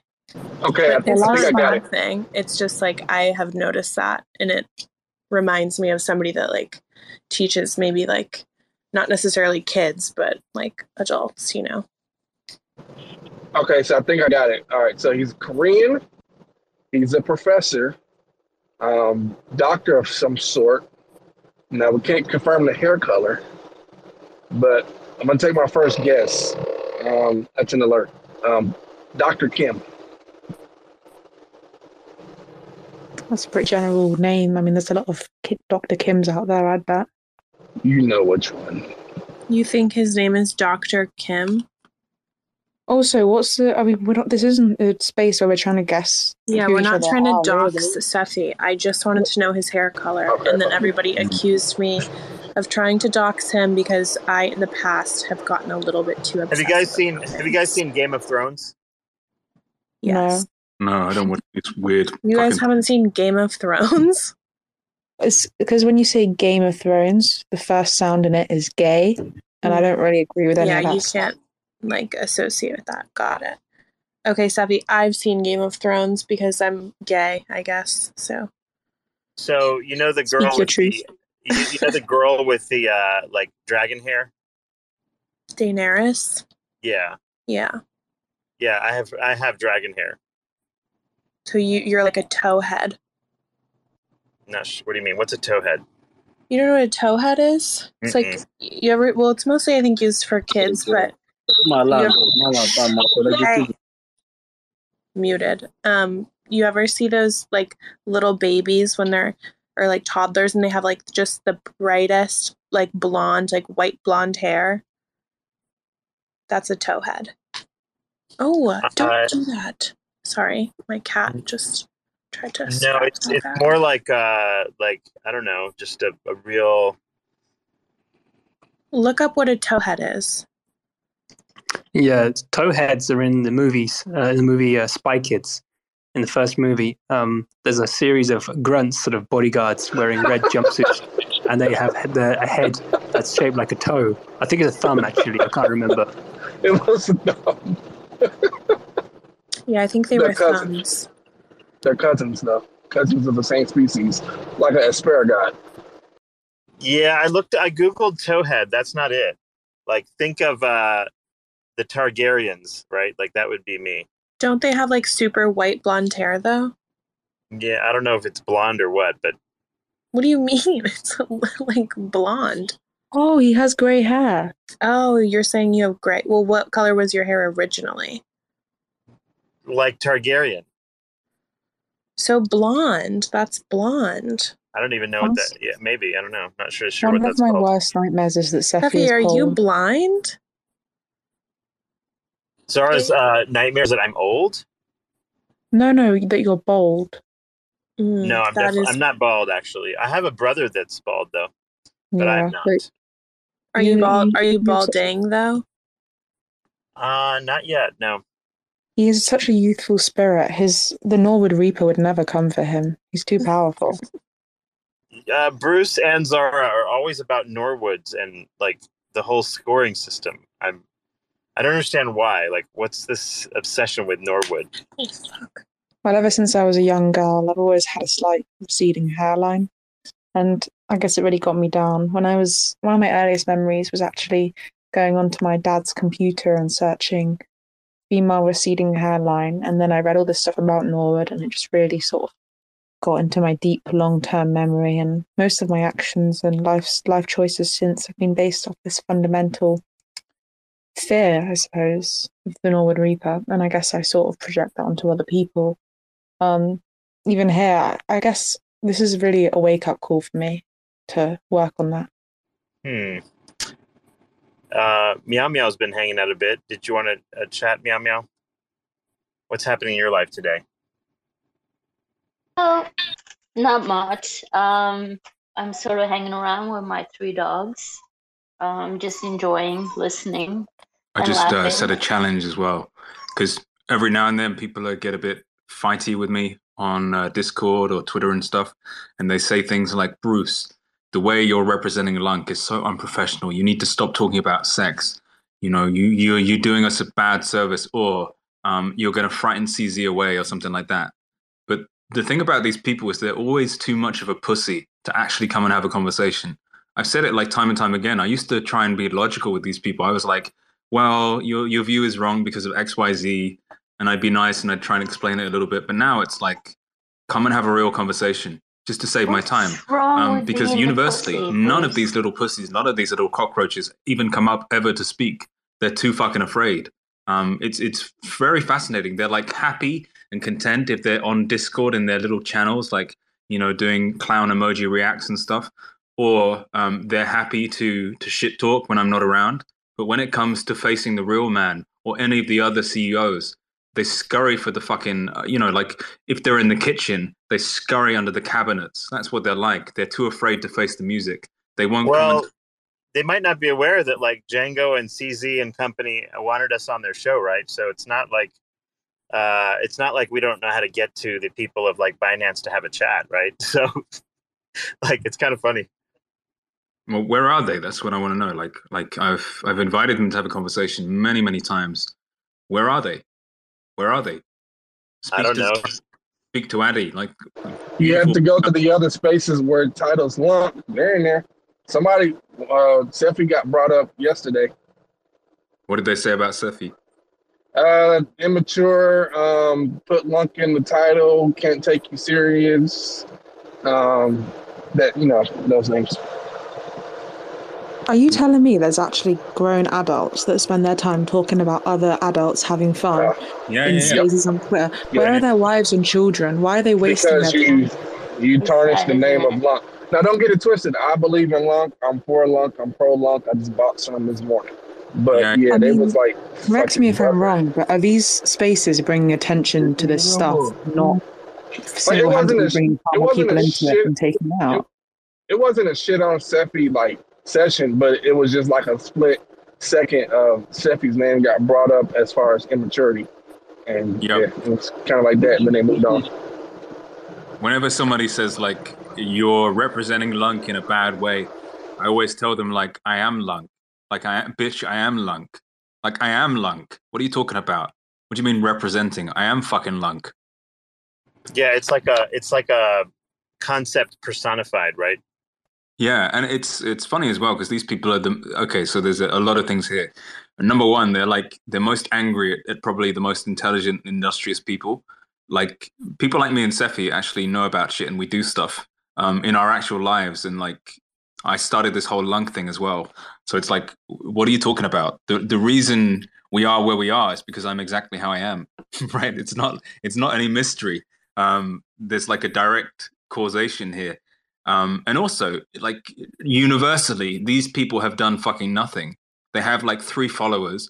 They chat shit in spaces, and they do absolutely nothing with their time. And they're too pussy. They're too afraid to ever come up to one of these spaces and have a real conversation. Like universally, not a single one of these people has ever come and had a real conversation. They just shit talk either in other spaces behind our backs when we're not there because they're too afraid, or they do their little keyboard warrior thing, like on tweets and comments and stuff. But universally, not a single one of them has ever had the courage to come into one of these spaces and actually talk to us. You would think there would be like a basic level of manliness where it's like, I'm not going to talk shit unless I'm willing to actually talk to these people myself. But there apparently is no manliness at all. I mean, I'll be honest and upfront. Initially, when I saw and I'm new to Twitter, to be honest, but when I saw your initial tweets, I'll be honest and upfront, I didn't get you, like, at all. But I'm fucked up in the head, too. So when I finally got into the spaces and actually heard, like, the context of the conversation, obviously I caught on, and I enjoy it. I get substance from it. But initially, just by the tweets, I didn't get it until I got into the spaces. I think a problem here is that fundamentally, whenever something gets big enough to gain traction and gain people, there will always be a certain subset of whatever group of people that just don't get it. And they never will get it, and they never have got it. And unfortunately, all they do is kill the vibe until the people that originally start whatever this is, and this happens not just in crypto, but in everything, every single movement, every art movement, everything. They kill the vibe, and the original people who came up with the ideas that made it popular go somewhere else because they fucking killed the vibe.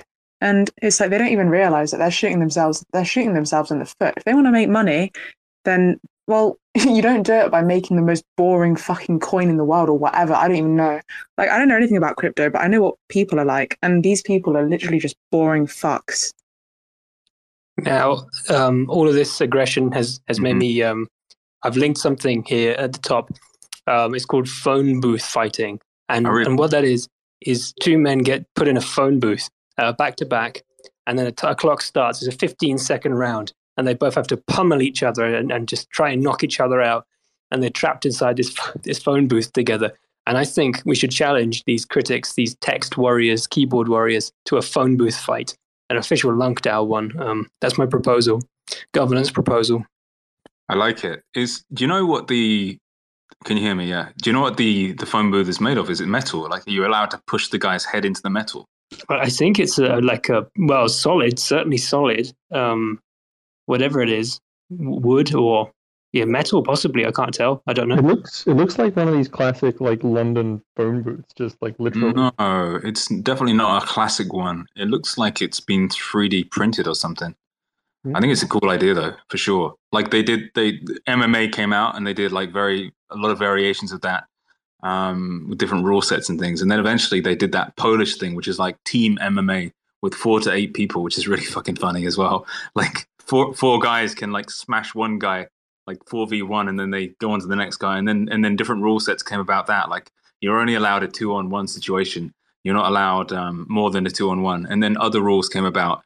And this is like, and then different cage designs and stuff came around. And then like gloves versus gloveless, like kick when you're down versus not kick when you're down. Like the UFC doesn't allow like soccer kicks or knees when the guy is down and stuff like that.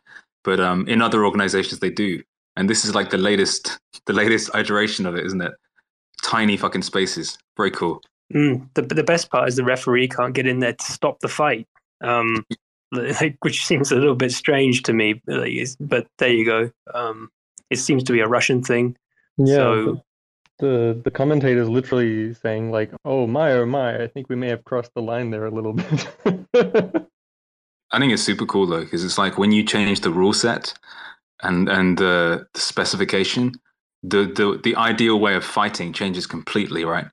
Like a lot of what's happened in the UFC now is purely because of the cage design.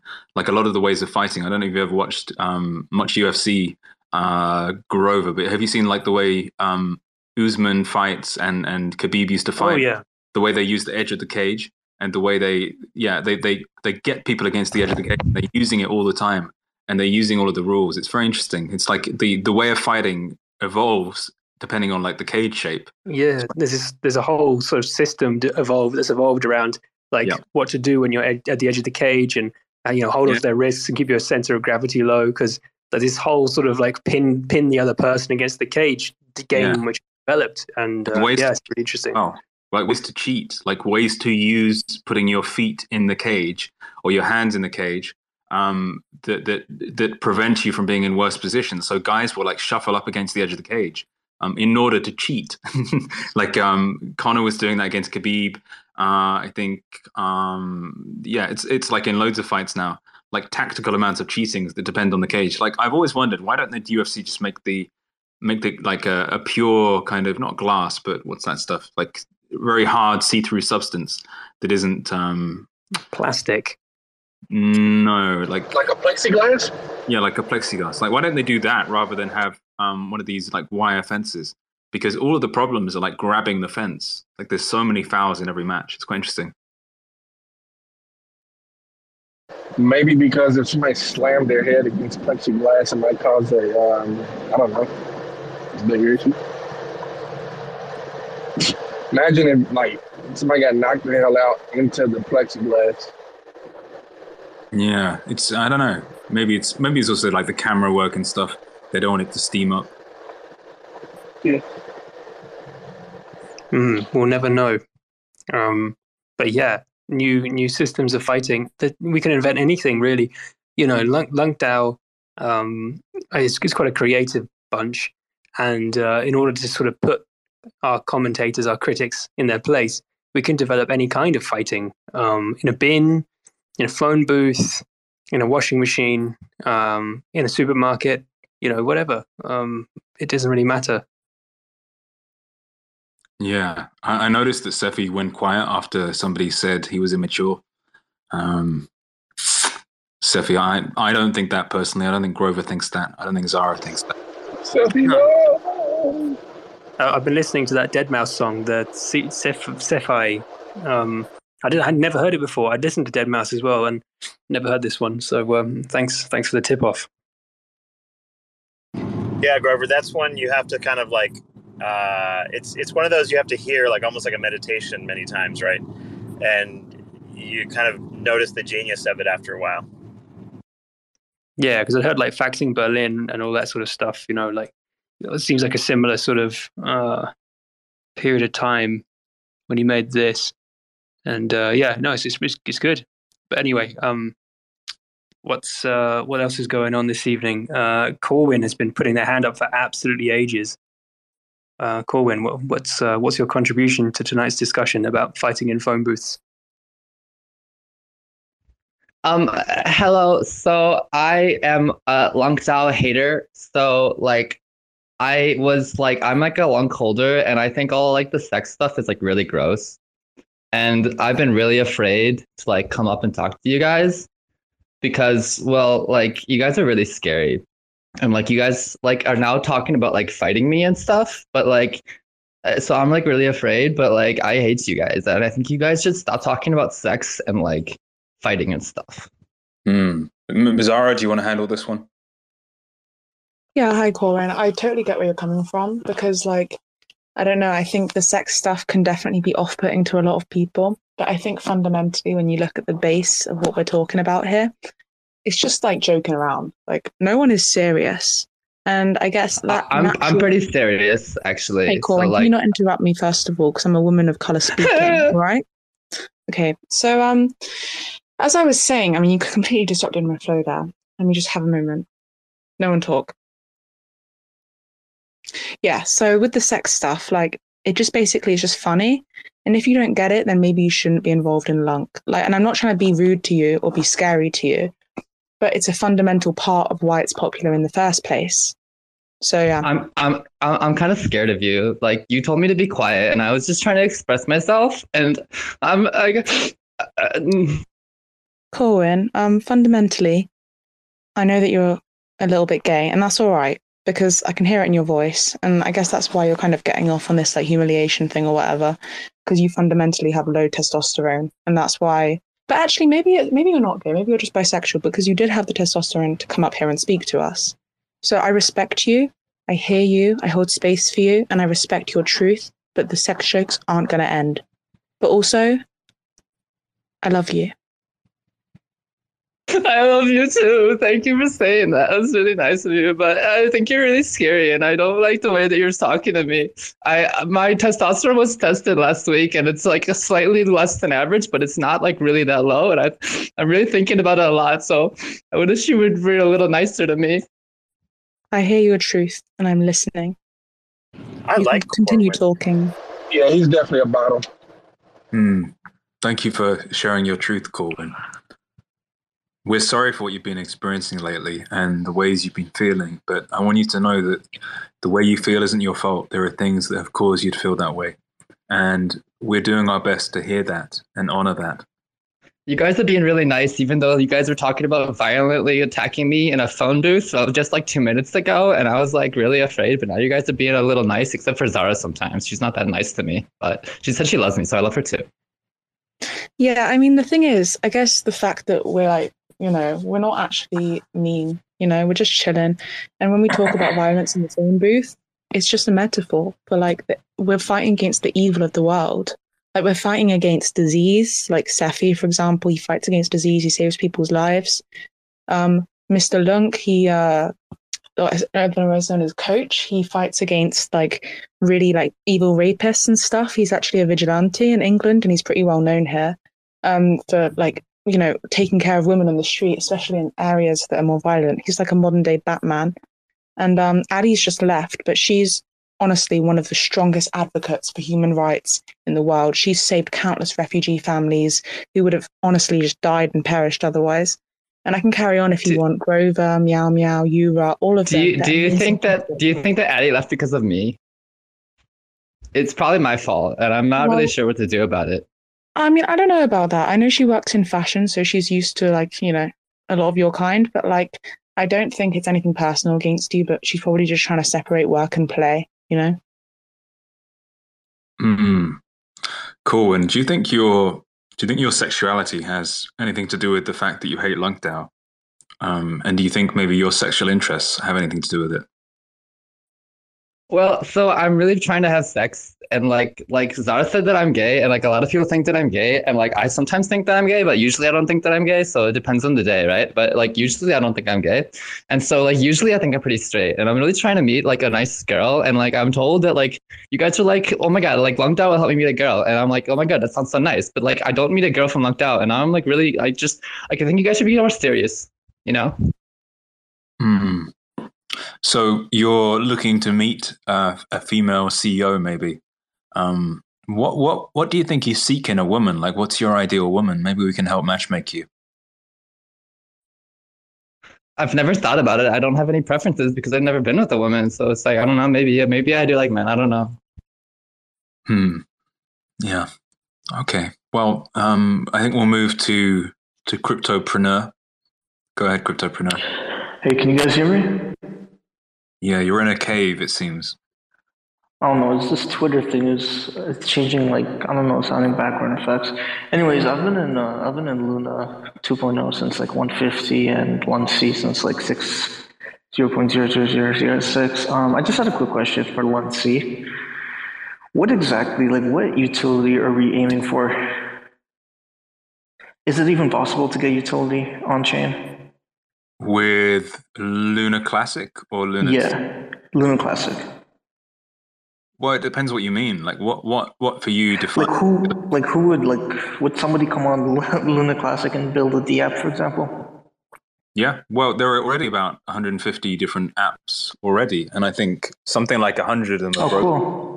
Because do you know the history of Luna C, or have you Yeah, for sure. I was in the original Luna near IPO, and then before the run up to 100. So yeah, so you know all the stuff that's been built here, right? Yeah. So there's all of that. But weren't they? But didn't those devs move on to Luna 2.0? So a lot of the builders moved to Luna 2.0, and they also moved to different Cosmos chains. Some of them made their Kujira. Some of them moved to Polygon. There's a whole load of them that are just lost, that rejected Luna 2, but are now just wandering around like Nexus Protocol. Yeah, I figured. They're just lost in they're in the Bardos. Have you heard of the Tibetan Book of the Dead and the Bardos? When you die, you cross through different realms, and one of them is like the Bardo of becoming. And in that realm, it's like hypnagogic imagery and replaying traumas and just being lost and stuff. It's the realm you're in before you take rebirth. But a lot of people are just lost in those realms. They're lost in the limbo realms, and they're unable to find a route in planting their project to a new chain. So a lot of people have been lost since then. But yeah, so to answer your question, there are already a load of apps, right? They just need USTC to be fixed and to be recompiled or repegged, or the algorithm to be turned on or something. But also, a lot of builders assumed the whole chain was dead. So it went to nearly zero. I think at the lowest, it was like 100 million market cap or something. It went down to nearly zero. And at that point, there was the creation of the new chain and people moved on and stuff. But I think there was this assumption that it was all dead. So now, there's been this turnaround, this reversal, this phoenix rising from the ashes, where it's come back up, and it's become this thing that was like a tiny, almost dead chain to suddenly it's I don't know, I haven't looked lately, but it's like it was at 4 billion the other day. I think maybe it's like 2 billion now market cap. But since that has happened, and since staking's been re-enabled, there's an enormous amount of staking rewards paid out. There's an enormous amount of interest and focus. There's an enormous amount of volume. There's ways people want to spend their staking rewards. So all of these factors are going to motivate people to build there. Even if people left, they're going to look back at it now and think, oh, hang on a minute, maybe it's good to build there. And I think all of the teams that moved on, maybe if you're familiar with the old landscape, I'm not going to go over all of it, but there were a lot of teams that moved on that have almost fully working projects on the old chain, and they can easily turn their attention back on them and fix them in some way or modify them on some way, because it's now become worth it, right? There's enough volume and enough interest. It's a multi-billion-dollar chain. So there's enough interest for them to be motivated to come back. I think there's enough incentive. So it's outflow, and now there's going to be a backflow, which is interesting. Yeah, but the issue is that sustainable though? With Luna 2.0, again, the only reason I bought Luna 2.0 at $1.50 was to obviously get the 5x, which happened already. But is this Luna Classic, is it sustainable to keep it at a 4 billion market cap, a 10 billion market cap?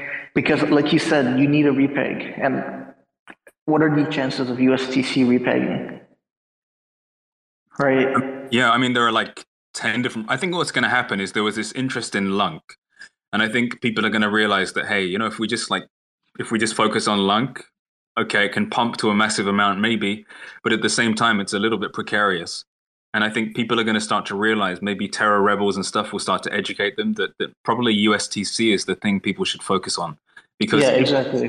If you fix USTC, then you automatically create a lot of value in Lunk, right? It's the key to repairing the ecosystem. We basically, what we want to do in order for Lunk to thrive long-term as a blockchain is you need to create genuine economic activity, right? People doing stuff with their rewards. You need to create ways for the validators to be funded, and you need to create ways to fund a community pool that people can apply to and maybe build new stuff.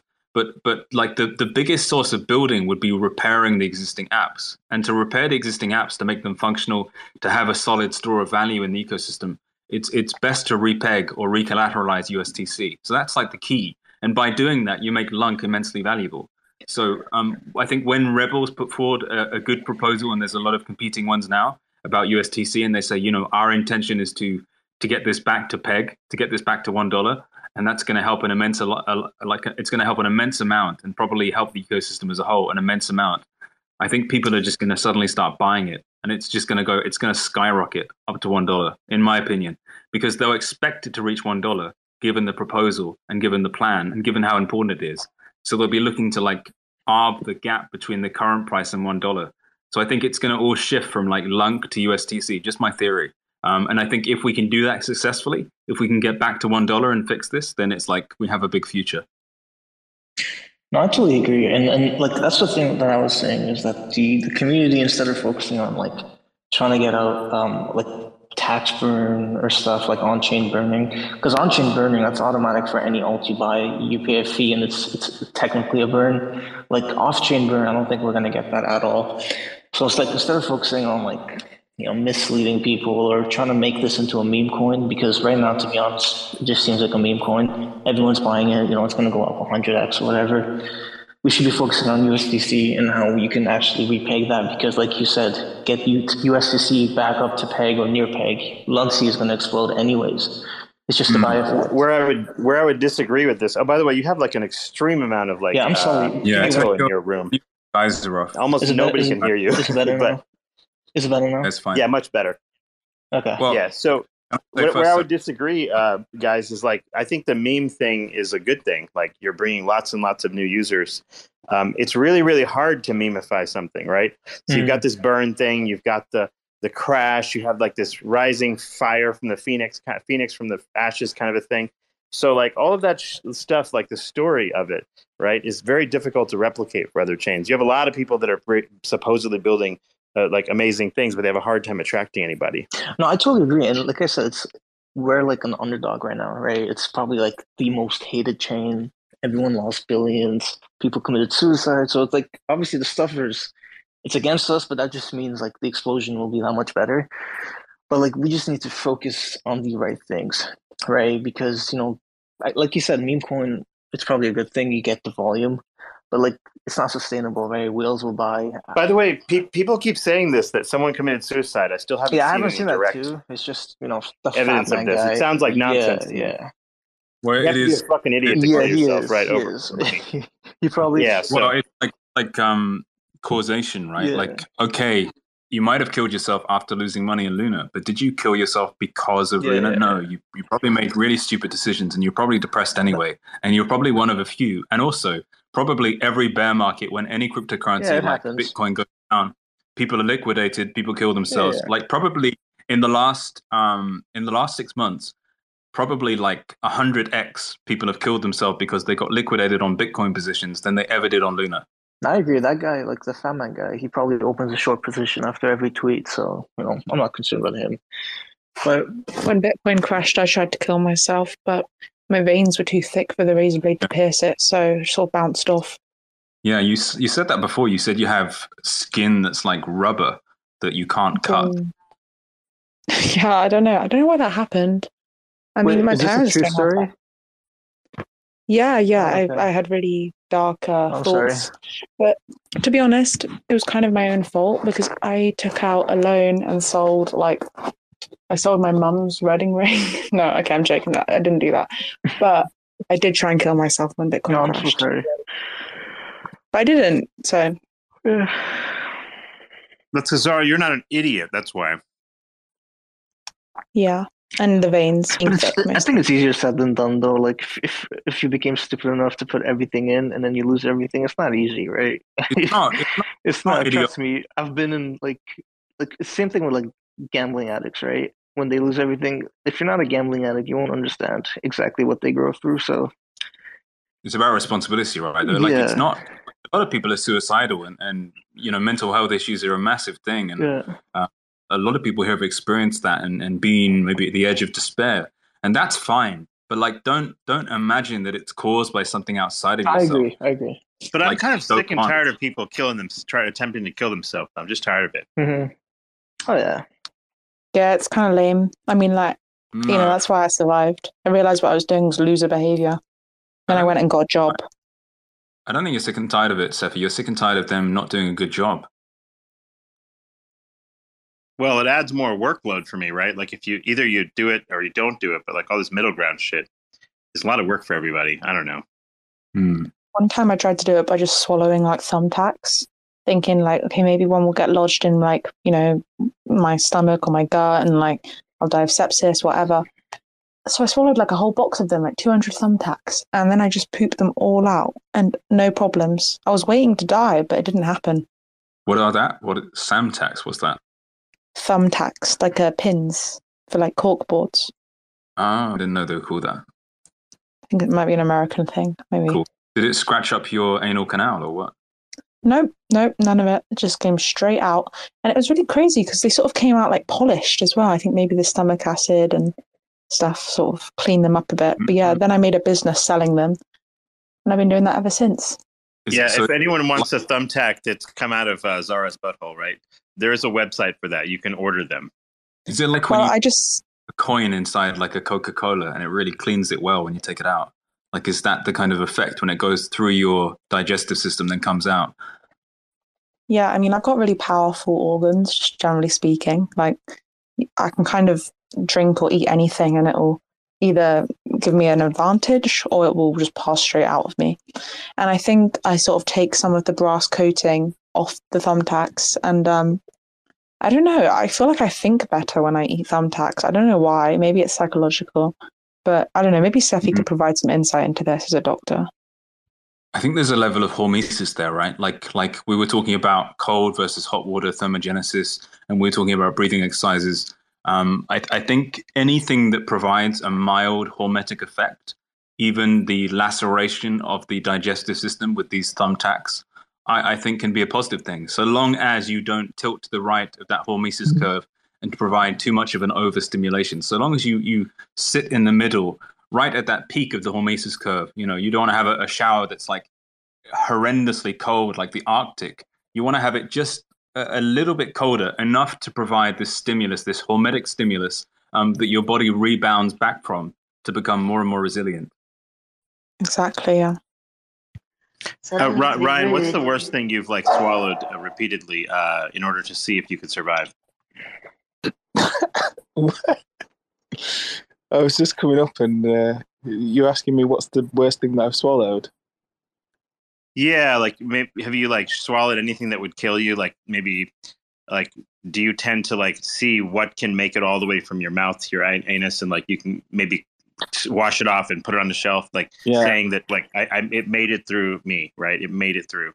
So near where I lived is quite rich in uranium deposits. So sometimes me and the family go out and we dig and we find some uranium and eat it, and we see who will survive the night. And I'm unscathed so far. So you're saying that maybe like radiation poisoning is one of the reasons why you buy this Luna Classic coin? It's possible. Yeah, there's some confusion that maybe like a meme coin status is a bad idea. What's your take on this? A meme coin, what? Yeah, like Luna Classic, right? Like you know how these people are like, oh, you shouldn't talk about like funny shit and sex and I don't know what. But the point we're trying to make is that that's the whole reason why people buy the coin, right? I mean, yeah. I mean, the spaces that I've been listening to over the last few weeks are very different to the spaces from back in the day. I know that Coach is probably a lot happier with that because he got bored of listening to nerd chat 24/7. But no, it's the opposite, Ryan. I wanted to ask you, like, what do you think happened to Cephii? Like, I used to listen to his old spaces about Prison Protocol. About Y Luna and P Luna and stuff and C Luna. I used to listen to all of that stuff, and then I've entered these spaces and listened to him lately, and it's like he's become this weird, weird humor guy, this weird sexual guy.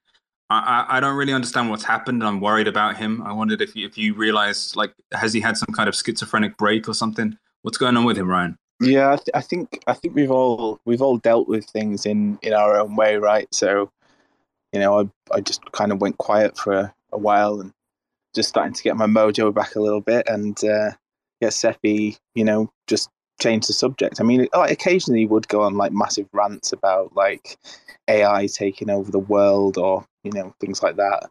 And he's just sort of like made the rotation. Like he used to talk a lot about when he was like on some forum with Voyager people, and they have chats there. I'd imagine like he's just gone back to his roots. I think that's what he did to attract everyone into Voyager. Hi. Can you guys answer me to a question? I just saw a new. Some people are talking about ABC and how this can affect Luna C price. Can you guys explain to me what ABC is and how can that affect the Luna price? I would say that probably the most obvious thing to do about Luna Classic, right? It's a good idea not to upset me. Because what you don't want to have happen is me selling, right? That would be a mistake. So besides that, like I think the rest of the concerns about prices up and down, I wouldn't worry about them too much, right? Like there's all sorts of things that can make it go up and down.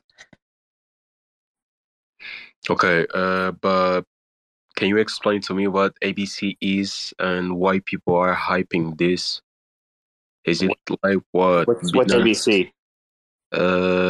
A news just dropped, I think, 15 minutes ago, and people are like hyping.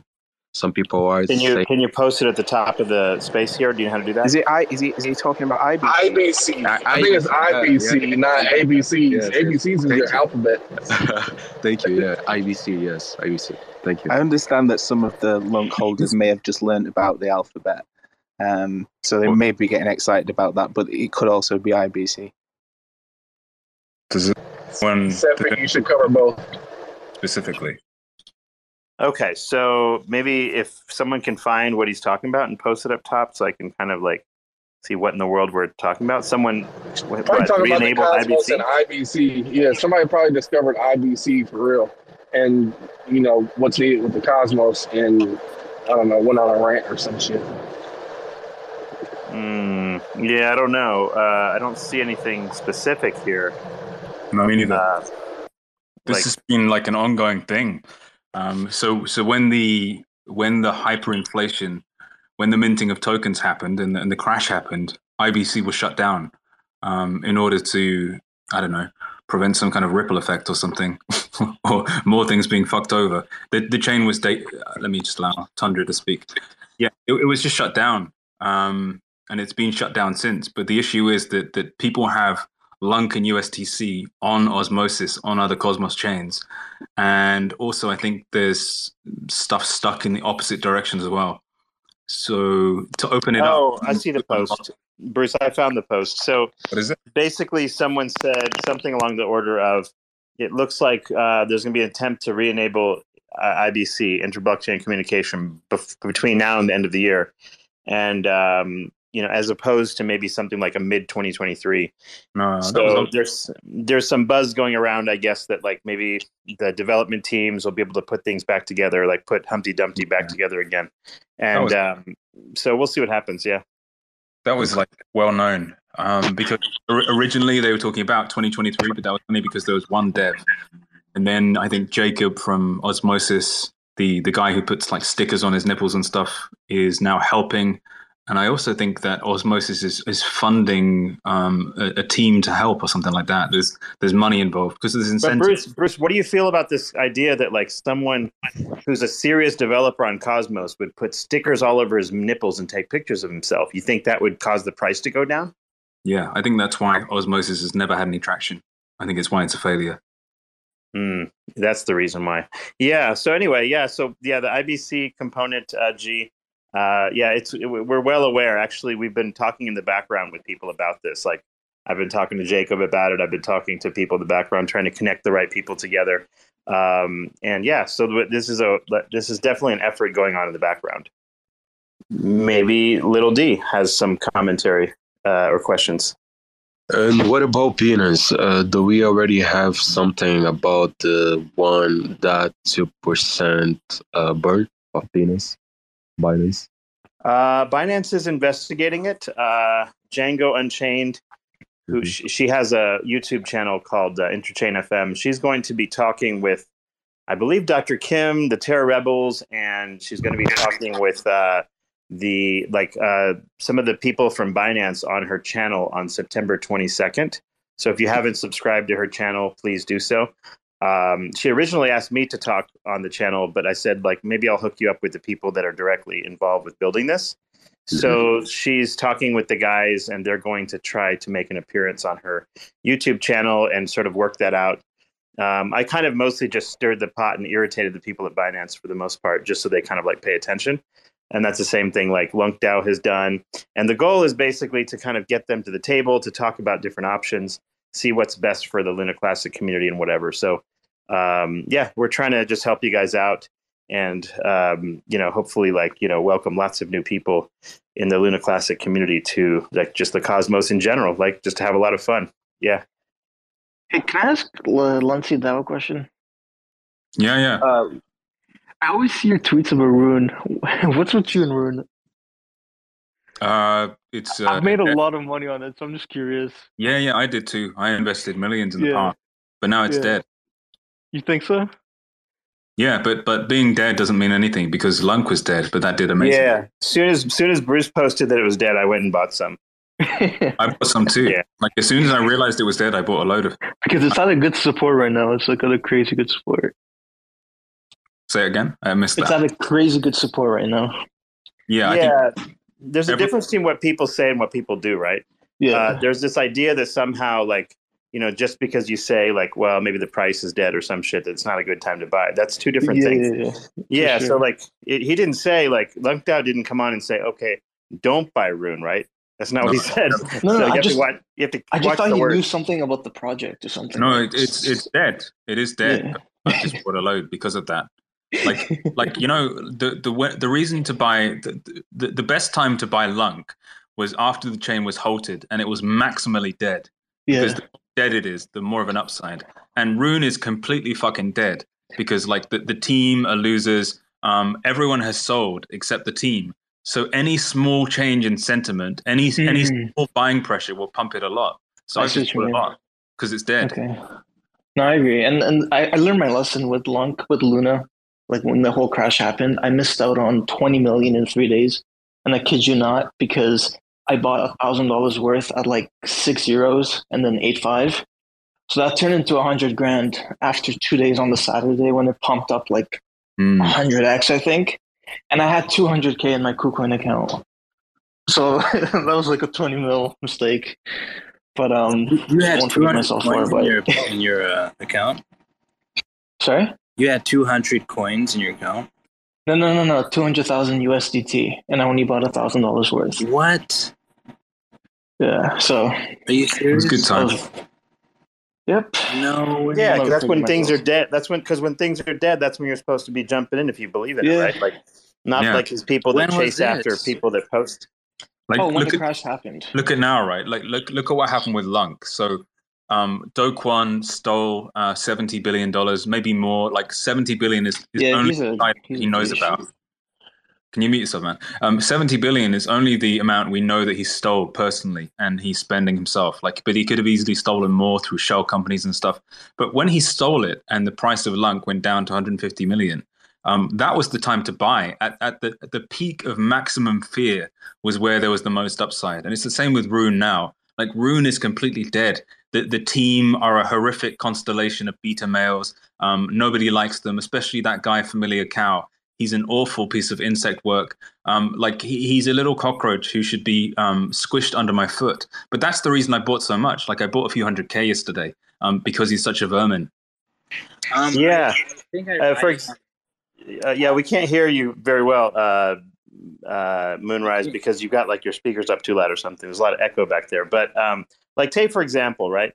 If you go back on my timeline or something, and you like find like posts I've produced like on either like I posted on Luna Classic or maybe like Luna, or even for that matter like Adam, right? Like I specifically posted like on the way down, and you know how many people ask questions like, or maybe said, "Oh, I bought some today." Nobody fucking buys it on the way down.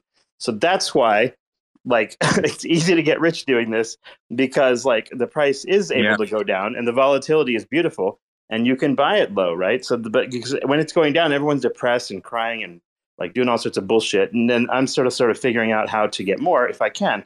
So, like for example, I think I talked about Atom when it was like $5, $6, $7, somewhere in that range, and now it's like 16 plus at this moment. And so I'm doing well. And on top of that, it's like got a 19% yield, right?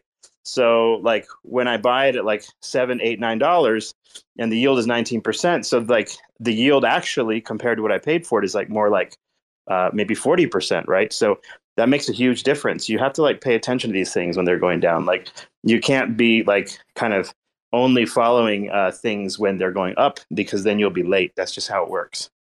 Tundra, what's up? What's up, guys?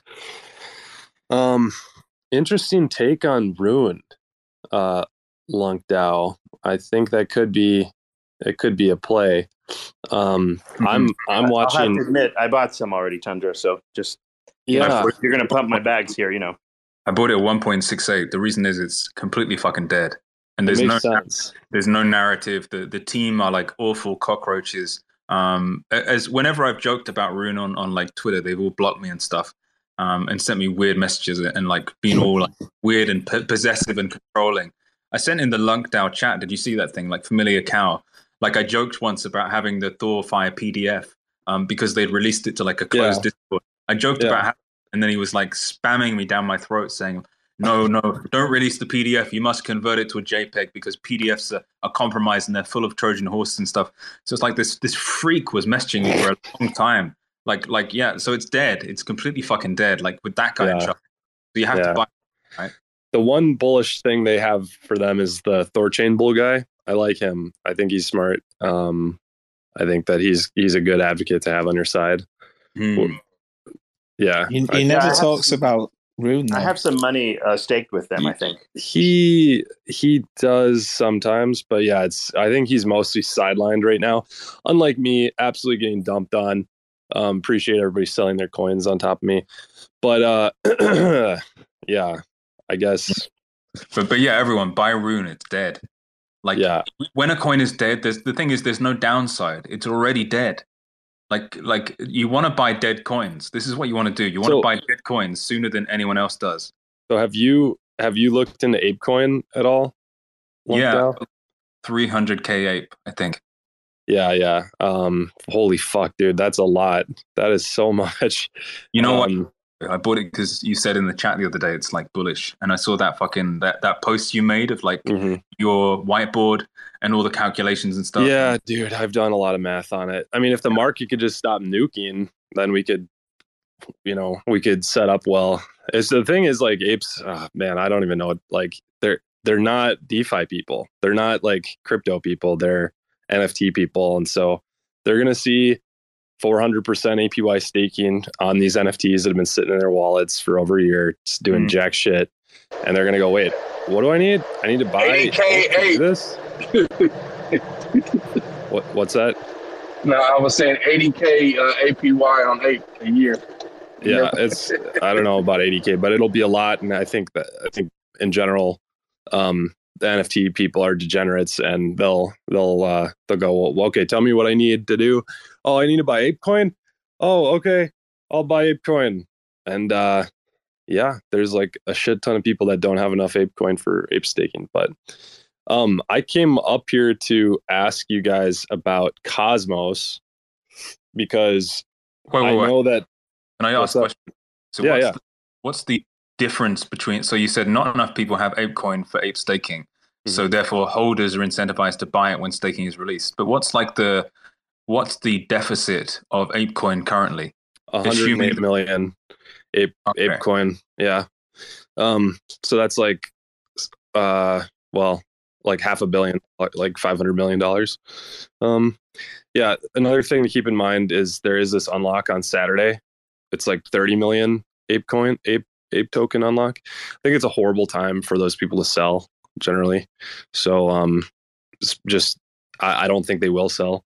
But that I think a lot of people that are in the know are waiting for that to see if it'll be a bullish unlock, or if people will dump.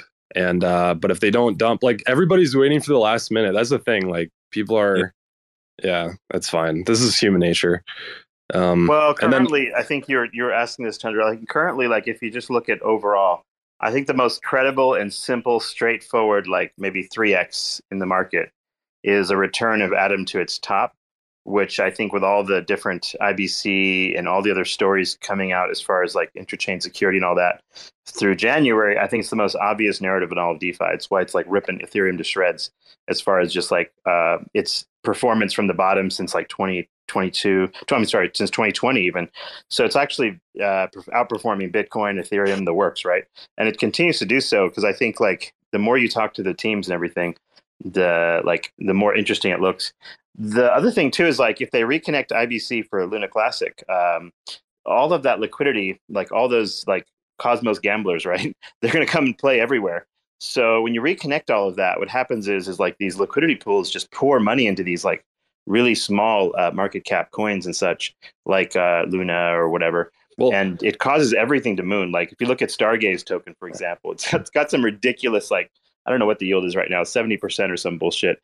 And it's just mooning too, because the like Atom liquidity just pours into everything in the Cosmos. yeah. I'm happy to answer any questions about ApeCoin. I've done, my thesis there is pretty deep. I've done a lot of research on it, but I came up because I wanted to ask about Cosmos, and Ryan and I were actually talking a little bit about where there might be opportunity to build something cool, something innovative, or just a demand or a need for something to be built. And we talked a little bit about like forking Anchor, some type of like fork of Anchor, but instead of with like Ponzi-nomic ANK emissions, just a normal money market type thing with low yield, at least in the bear market, but some type of stable yield. And but yeah, I'm just curious, like if you guys have any other ideas or any particular areas of interest. Like I know what Grover's working on with Say is pretty cool. I think Kujira is interesting. I don't know the extent at which Kujira is looking to bring on like teams to help build things out. I think what I'm kind of gathering from them is they're looking to build a lot of it in-house, a lot of their application stack in-house, which is interesting. But yeah, I mean, I guess like where do you guys see the biggest opportunities in Cosmos being for teams that are considering building things? I think the sort of like interesting places right now, like Juno has a lot of vibrant activity going on. Who else? Like the Terra V2 has actually a fair amount of stuff going on. So in fact, I've got to hop off later and like do a review of all of the projects that are building, and like because they're getting community funds and shit like that coming to them. So I've got to do that. And then like what else? I think Say looks interesting because of its order book concept. We'll see how successful they are in sort of implementing all of that. I think Celestia is being built by a lot of smart people, so I'm going to keep my eye on that. Those are some of the big things emerging, kind of. I think from a pure from a building perspective, obviously you want to be on a smart contract chain. Right now, like Cosmos Hub is not that. It's more of just like an asset that I hold with the idea that I think it's going to be a reasonable, like credible sort of interchain coin that everyone's going to use. But yeah, there's quite a few different smart contract chains out there.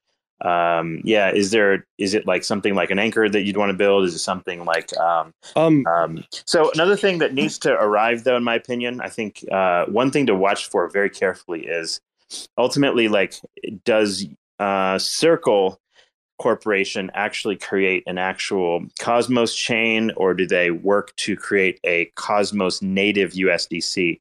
I think a big development would be is if a Cosmos native USDC, not some sort of bridge thing not like an Axelar thing, but like a pure like release on Cosmos, where you don't have all the bridge risks and bullshit, and you can like have liquidity and remittances like on places like Coinbase and other big exchanges. I think whatever when that happens, I think it'll be a little bit more safe and a little bit more stable to build on Cosmos as well. And I think Ethereum has gotten most attention from like Tether and companies like Circle from a centralized stablecoin perspective. But at this point, like I think that's going to be the next sort of growth driver. So I want to hear Lunk DAO's. Oh, I see Grover. What's up, Sure. Grover? I was just going to say, it seems like a fair bet that USDC is coming to Cosmos. The thing, so Tundra, I've noticed about you is that you're really, really fascinated with NFTs. And to me, Cosmos, like the NFT scene here is woefully, I don't know, it's just, I can't even think of 3 good, like decent NFT projects that people are excited about on Cosmos. So I think, like, considering your passion, your interest in NFTs, like a pseudo swap, like Cosmos needs some kind of a pseudo swap equivalent. Or I mean, why not? I mean, you could wait for interchain security, and you could spin up an NFT chain. I mean, it's not that hard, honestly. I think if you said, "Hey, we're starting a chain. Here's the narrative," and you just roll out something like a Juno or a Terra 2, just, quite a vanilla chain, doesn't have to be anything special. You would immediately get a lot of validators come and say, "Hey, where's the testnet, man?" I honestly don't think it'd be that hard. So, I mean, that's my 2 cents. There are already like a couple of NFT chains, right? There's like Stargaze. There's like, is it Asset Mantle as well? Yeah, OmniLink. Yeah, and like, hey, do we put a hand up, or is it? You can just speak whenever you want. Oh, sorry. Go ahead, sir. Thank you. So, I know when people are choosing a coin, right, a particular coin, they choose that particular coin for the wrong reasons, and this is why people buy the hype. Okay, Moonrise, like I think you're derailing the conversation here a little bit. Let's get back to what we're talking about. I'd like to. Like 3 people are talking at once, so I can't hear one person. Yeah, I think that's some audio issues on your end, but I kind of wanted to hear what Ryan was saying. It's not audio issues. It's 3 people talking at once, and I can't hear one person speak. No, So Moonrise does this all the time. Let's, Ryan, what were you saying there? I had my hand up. I had my hand up. What do you want to say then, Moonrise? Like, didn't you finish speaking? No, I wasn't speaking. I wasn't finished speaking. Go ahead, finish then. All right, thank you. I was just talking about how people buy the hype, and how people buy coins for wrong reasons. And they buy a particular coin because it sounds good. It sounds good in the conversation. The tokenomics of it, and just the complexity of a token. Once that's finished and everything, once that thing has gone, right? They've left the token, they've sold it, they no longer like it because they bought it for the wrong reasons. And 2, if when you buy a token, you should buy a token based on the functionality of the token. Great points. Okay, so Tundra, go ahead. Sorry, what were you saying? Yeah. Well, I was kind of wanting to hear from Ryan what Ryan was saying. Yeah, no, I was just building on what Grover was saying around NFTs. I actually nearly said this to you when we were chatting the other day, because I know you're kind of looking around for something to build, but maybe lacking a bit of inspiration. But there seems to be already some NFT chains. Like, I don't know if they're good or not, but I think, as Grover said, we're definitely lacking some like premium NFT projects. Obviously there's a couple that are still lurking around on Terra. You've got the Punks, and I think Skeleton Punks are doing okay. I haven't done much research into what else is going. There's a couple on Stargaze that are relatively high floor compared to the rest of the Cosmos, but there's definitely some room for you to potentially bring some sort of premium NFT project that goes beyond. I see you talking around. Are you just buying it for the art? Are you buying it for are you buying it as an investment to make? And there's obviously, you're talking a lot around ApeCoin, around a coin paired with an NFT project. So there's definitely some stuff that you could do there. I don't know if you've thought much about it. I appreciate that, and I definitely do have a strong interest / passion for NFTs. I don't even know. No, I think that's fair to say. I think there's a lot of potential with NFTs. But I mean, you guys know, DeFi was the reason I got into crypto. I mean, Terra was the reason that I got into crypto, and it didn't have anything to do with NFTs. So I'm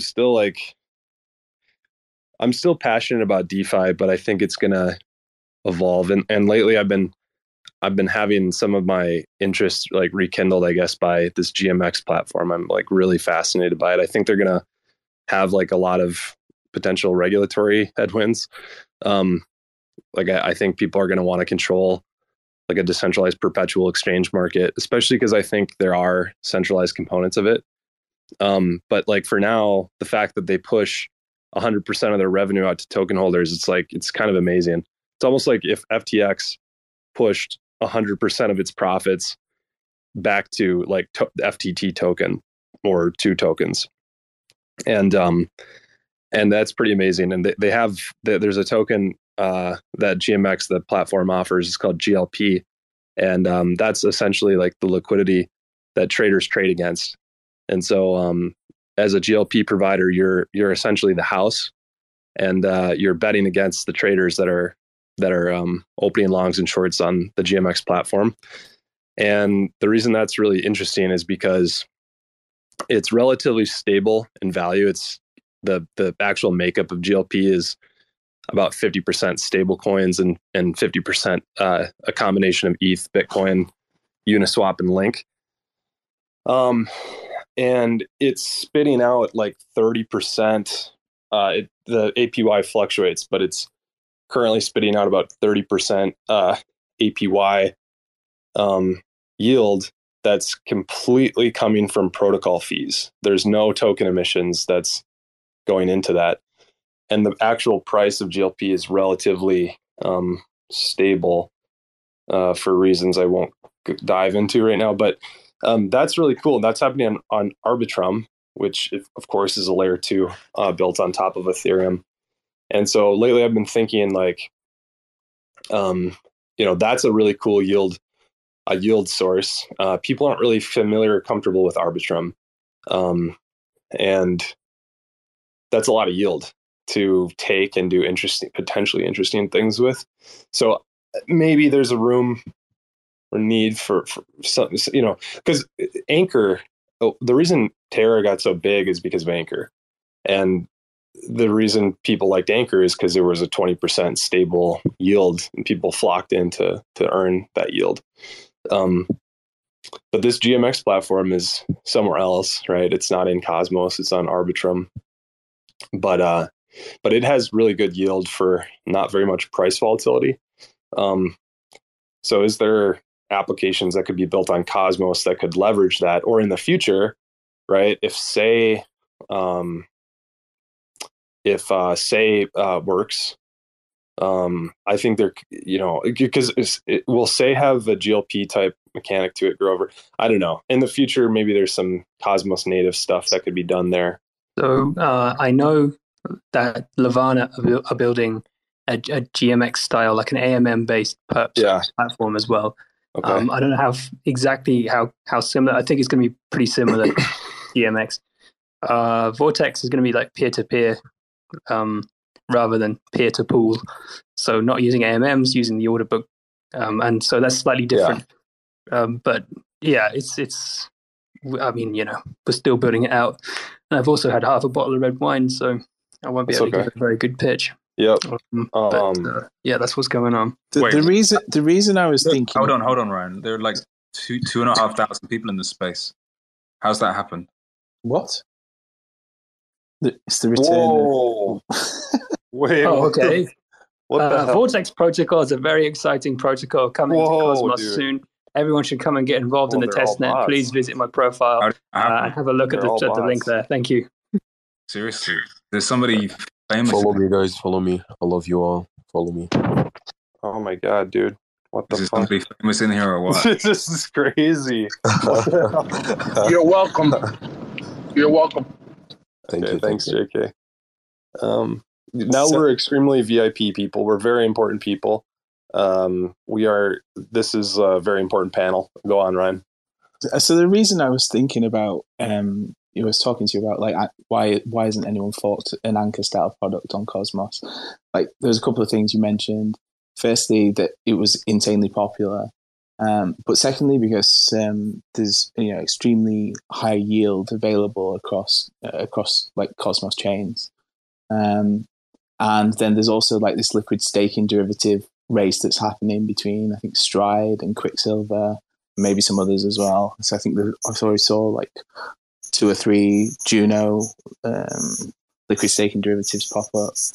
So like I don't see any reason why you couldn't have like a borrow market where the yield goes to paying the earners, like in the same way that Anchor was functioning, but with like a variable yield based on the income that's generated from the borrow side. Yeah, there's some interesting things that like Jonathan was talking about from Lavanda too. For example, like once you use, remember, liquid staking tokens, like sort of like Prism did, or for example, like Quicksilver's doing, you can actually create like options contracts, not using the native token, but using the liquid stake token. So now you get the benefit of the liquid staking. You get the yield generation that's, compounding into the coin value, but then you simultaneously can do like an options contract. So ultimately what that entails is you're sort of getting paid to put a limit order, which is kind of interesting. So I think you can get almost like double or triple reward kind of ideas with some of these things. So that sort of thing is really, really popular, that extreme capital efficiency. Cephii, since you've been talking, 2,000 people have left. We were at 2,300 now, 1,300. So look what you've done, man. You got to keep the like you went full fucking nerdy. I don't know why.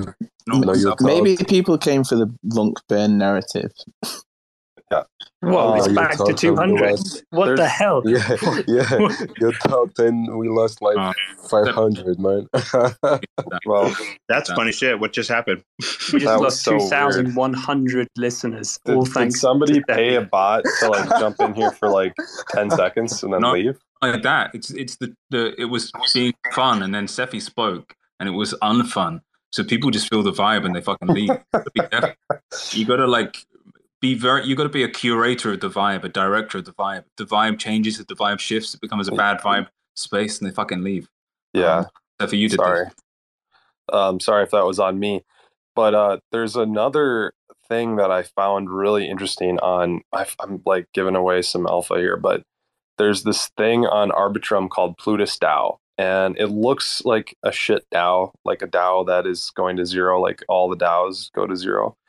But Plutus has accumulated like a majority of the DPX token, DOPEX, which is an options protocol on Ethereum that hasn't gotten a ton of traction, but it's like the premier options protocol. And this DAO they have a VE tokenomic design, and so it's like convex, right? That's what this Plutus DAO thing is, and they've managed to accumulate like majority or close to majority of the DPX token, and issue like a liquid stake derivative of it, essentially. But the DAO, what makes it interesting is they're actually also accumulating like the GMX token, which is the governance token for the GMX platform, and all of like the major Arbitrum protocols.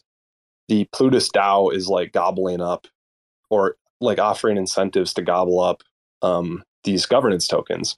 And so like if you kind of think about that, like in the future, this Plutus DAO thing could have like a giant say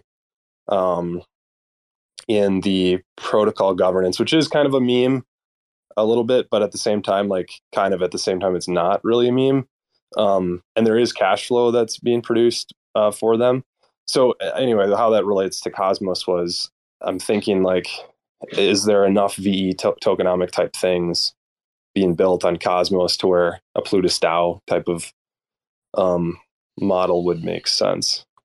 But yeah, I think it's like missing some killer apps. Like that's my view of Cosmos. I think it feels like I think I said to you, like it feels like sort of Terra, sort of 12, 18 months ago, where you've got an airdrop narrative that's really, really strong, but they're actually delivering on that. You know, all these new chains that are dropping to Atom stakers, Osmo stakers, Juno stakers. But there's AMMs and DEXs that are knocking around, and seems to be like this order book race.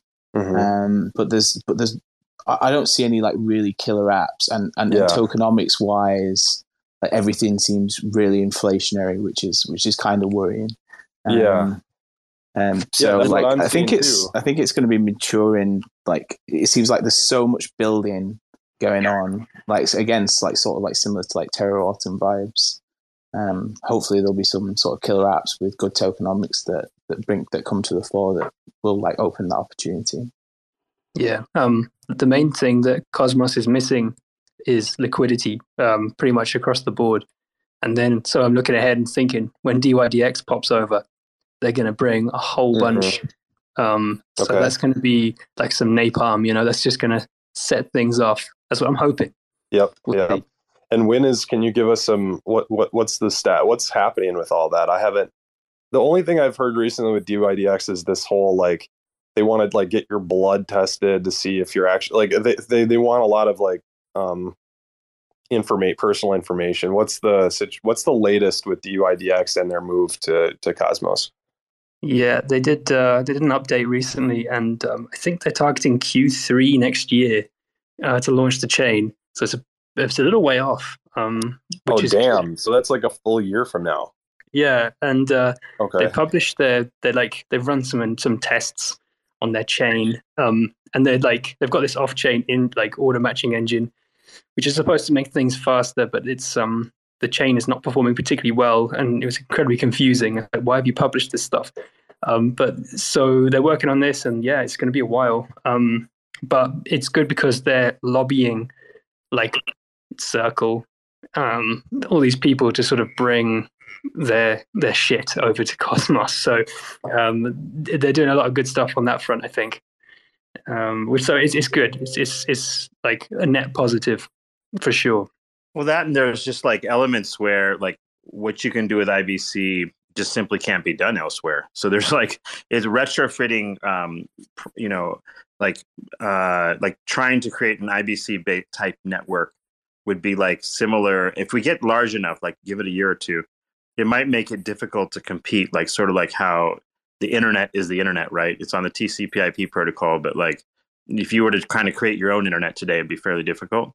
It'd be hard to get traction. So the key there is basically like the sort of like early growth vector for Cosmos, and being kind of having an inter-blockchain communication idea like Jaquan came up with from the very beginning. Like he turned out to be right on a lot of things, and it's hard to go backwards and solve some of those problems for some various chains. So yeah, but there's a lot of cool tech on Ethereum. There's a lot of cool tech on some of the layer 2s there as well.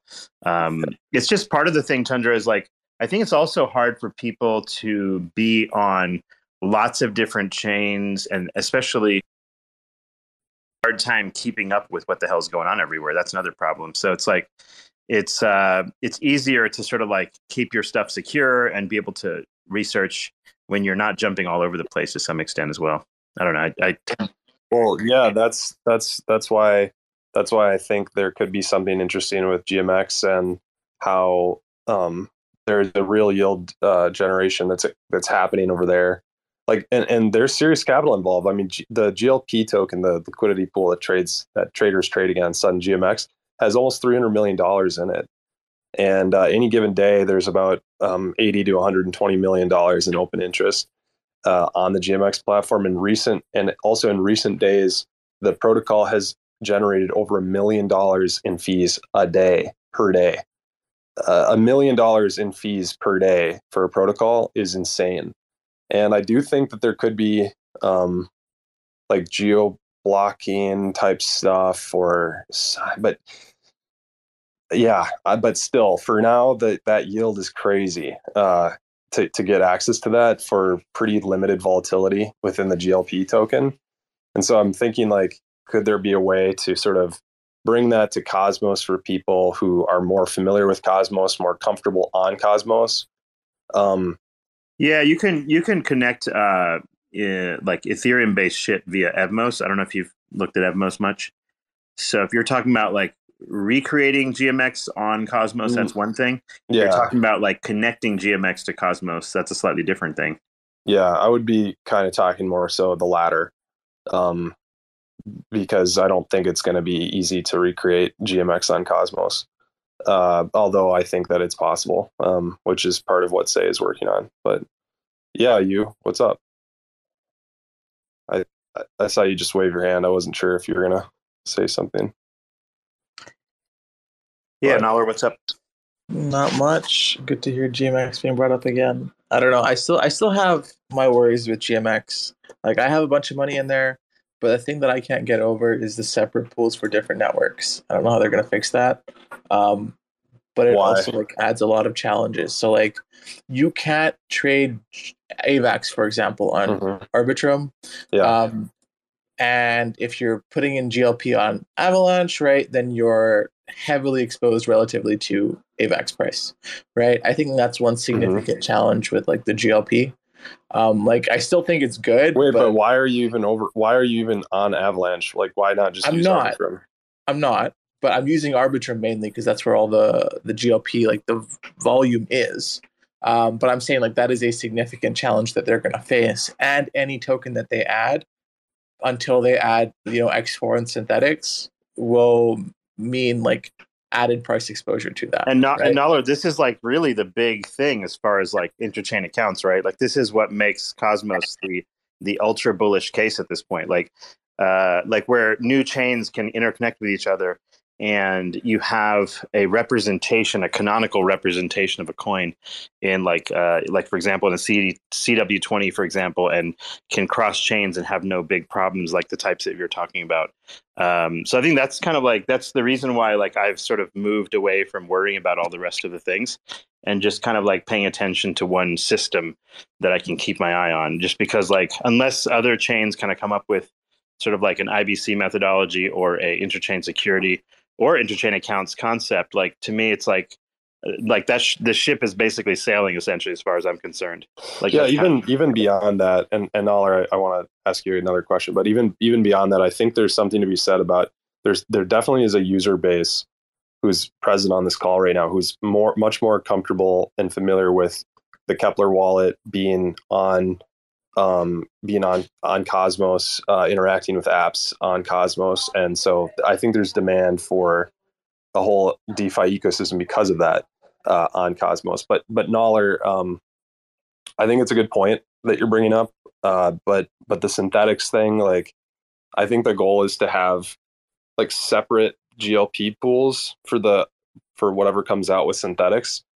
My bigger concern with GLP right now is there's no slippage for buying or selling, there's no slippage for entering or closing your position on GMX. So if you're a huge whale and you close your super mega long in the green, there's no slippage to do that, whereas there is slippage on a centralized exchange, and that opens the door for potentially some degree of like price manipulation, which could drain the GLP pool. And that's not to like cause panic or like spread FUD, but there's been a little bit of conversation around, is the GLP pool susceptible to an attack? And I think the answer is like kind of right now. I do have some really breaking bad news. The title of the space changed because Bruce is falling asleep in the background because we're talking nerd shit. Oh, I mean, fuck. I mean, Tundra, you're right. I think everyone's accepted that. And I think that's why. I was wondering how long you'd put up with that. If you look at the relative positioning limits on all the tokens, they're significant as well. It's been a while. Who else, sir? Besides, all the women left too. Tundra, you scared all the women away. Yeah, I don't care. I'm listening to Noller. I want to hear the rest of what you're saying. So I was just saying, like, their way of countering that is just limiting how much you can like short, for example. Or exactly, long, exactly. Right? Yeah. And when you take the summation, like if you look on the stats page, right, like you take the summation that you just made there as well of longs and shorts. Like when you think about it, the GLP token is able to hedge that pretty well. Yeah. And there has been periods where like GLP has lost money, and you take that because you'll have days like yesterday, people will lose like 3.5 million, right? And that's all it is. And you just, the math will work out in your favor. The other concerning fact, there's actually two more concerns that I have. Is number one is interest rate is extremely high. I think something like Kujira can come in and say like, hey, their flat interest rate is 5%. They pop the same thing. What interest rate? On their USK? No, I'm talking about for what GMX interest rate is really high? For margin. Oh, the funding rate is high. Yeah. Okay. Like ETH right now is at 38%. And BTC is at 20%. I don't know what that is like in relative numbers, but I mean, I don't follow it. USDC is 15 and USDT is 54. Like the interest rates are not reasonable for like large consumption, but that should lower as GLP, like total GLP increases. But then you're still already at like 320 million GLP, so it's kind of like, hey, is it ever going to get down to a reasonable level? So that's why I'm saying, right, like why do I currently long? I have like a long short strategy right now on FTX. And I use FTX because they're dirt cheap, right? I'm paying like 5 or 10%. And albeit they had like small issues, that's what pulls me towards using their platform.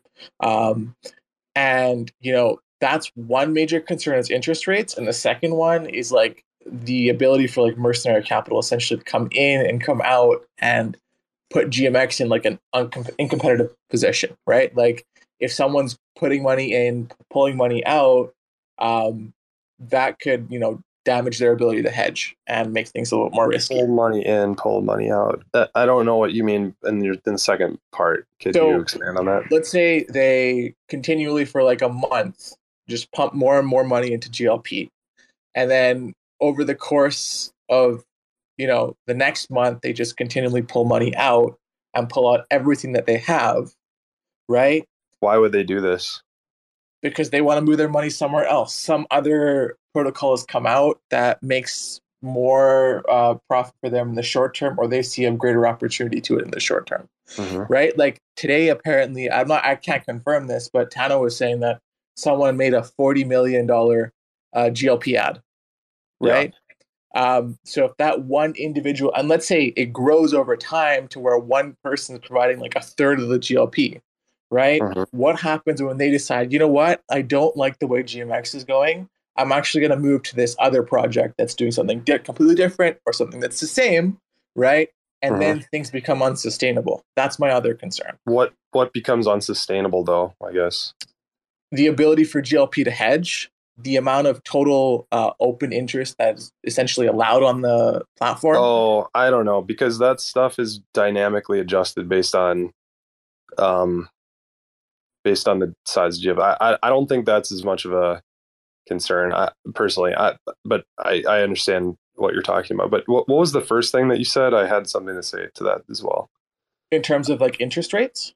Yeah, the interest rate thing. That's interesting. I think the counter to that is that, like I said, GMX, you don't have any slippage. So like these big whales are a little bit more, they can breathe a little easier entering and exiting these big positions on GMX because there's no slippage, as opposed to FTX or another centralized exchange which does have slippage. So that's, I guess, a benefit of the no slippage model. that could counteract the interest rate being higher than on FTX or Binance or other exchanges. Anyway, but regardless, like I think you and I could both agree, like what's happening on GMX is like fascinating. Like I'm like I can't even overemphasize like how interesting it is to me that protocol is actually working and growing in the middle of a bear market, and it's spitting out like over $1 million a day in yield. So I don't know, something like that with Cosmos is something that I'm interested in, but I don't want to give you guys the impression that I'm like fully not interested in working in building DeFi.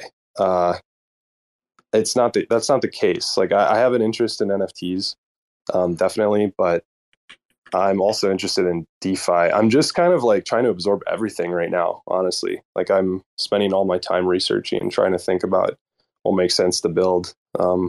Just build a pseudo swap. No, pseudo swap on Cosmos doesn't make sense to build right now, just candidly, because there is no volume for NFTs on Cosmos, and like I could build that, we could build that, but if there's not like a strong economic reason to do that, then that's a poor use of time and resources. So, yeah. My honest opinion is you just kind of need to essentially build a full Binance on a chain, and that's the only way you can survive a bear market, right? Like you're going to start with one product and then slowly just widen your product line.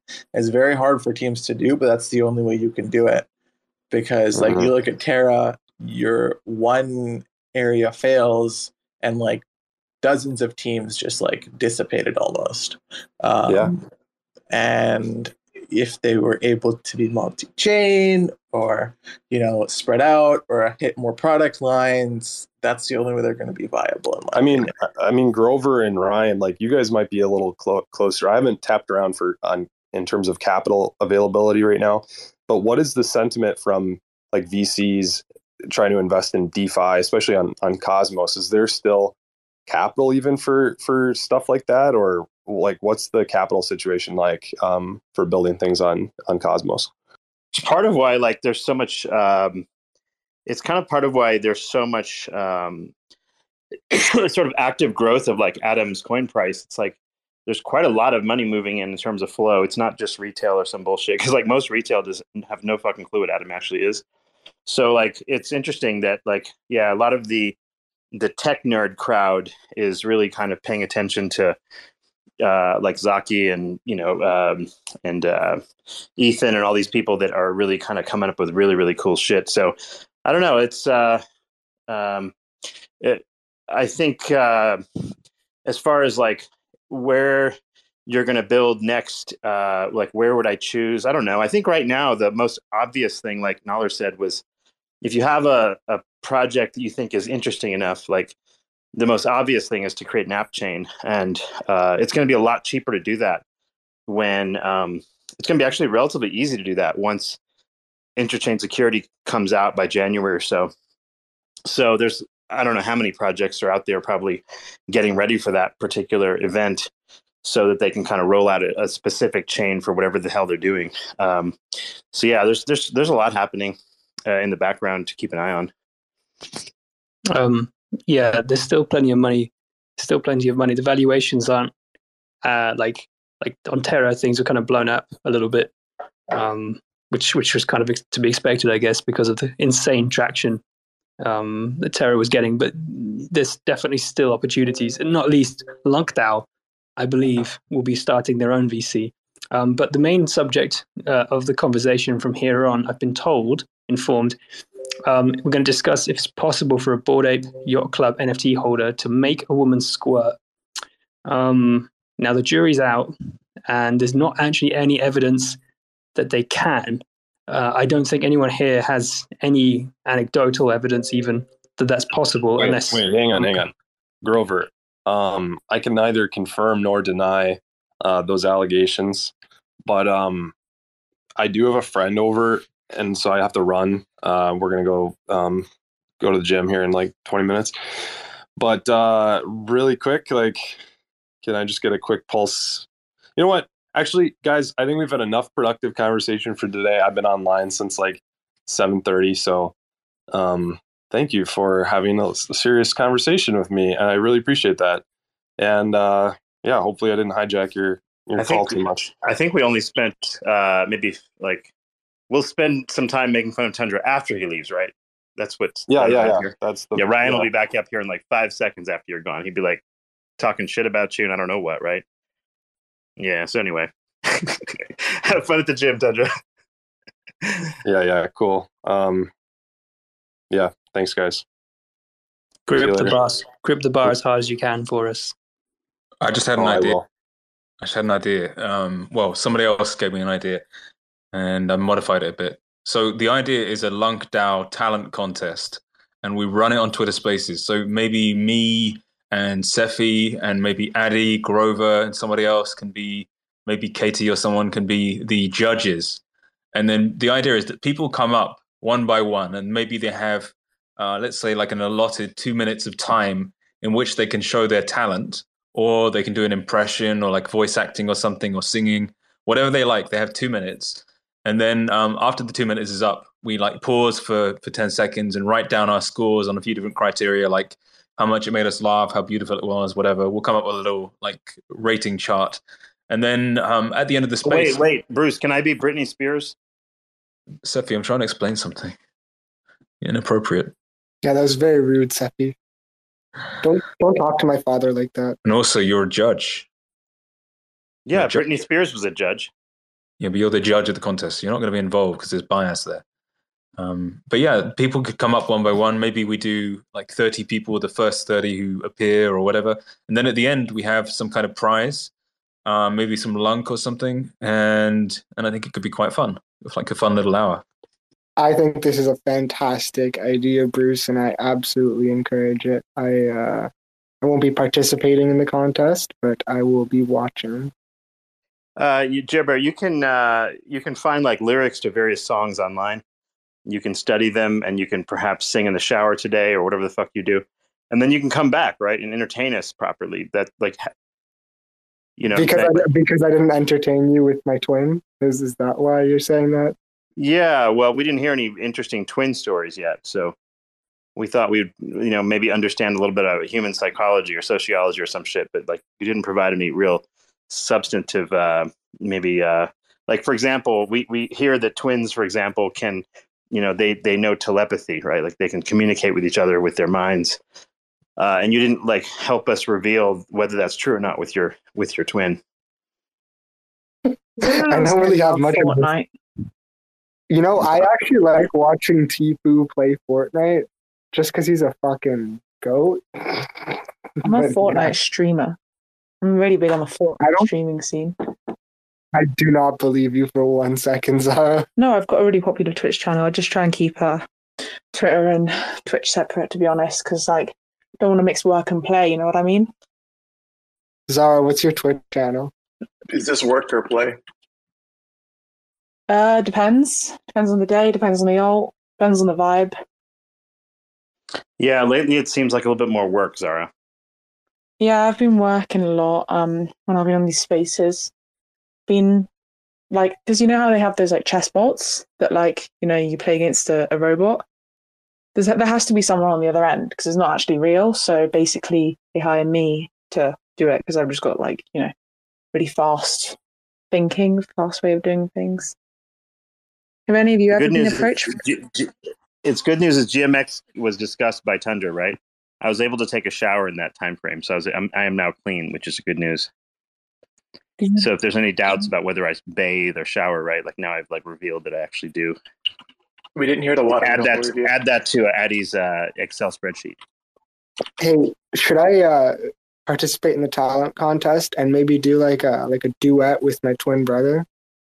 Yeah, that sounds perfect. Yeah, it sounds perfect.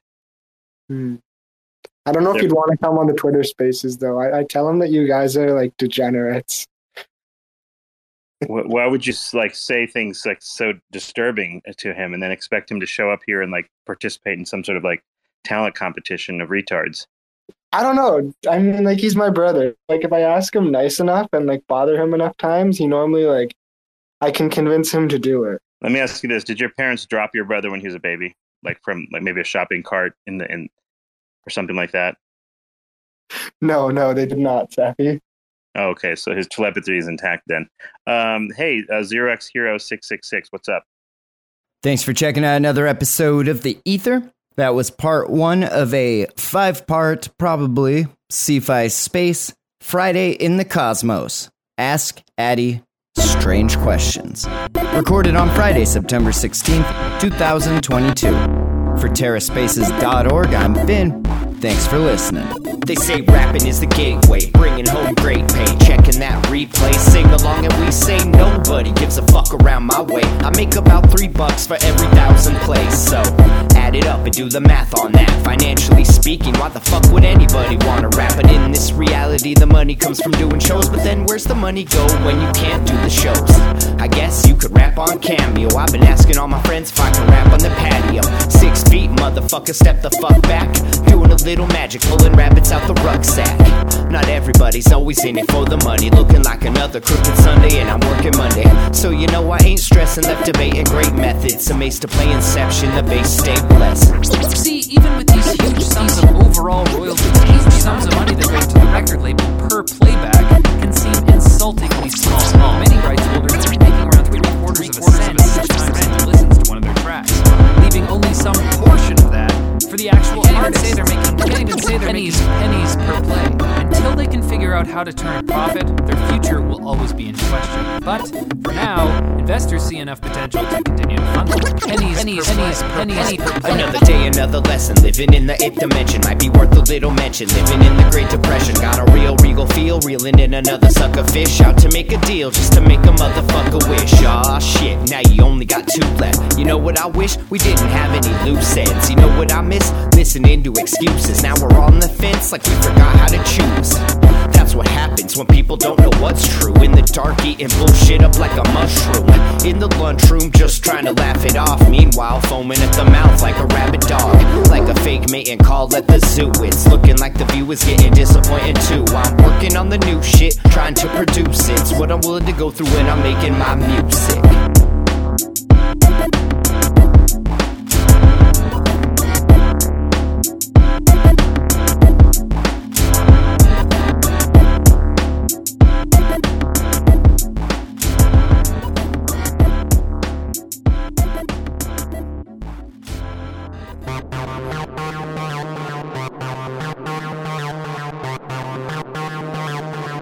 TerraSpaces.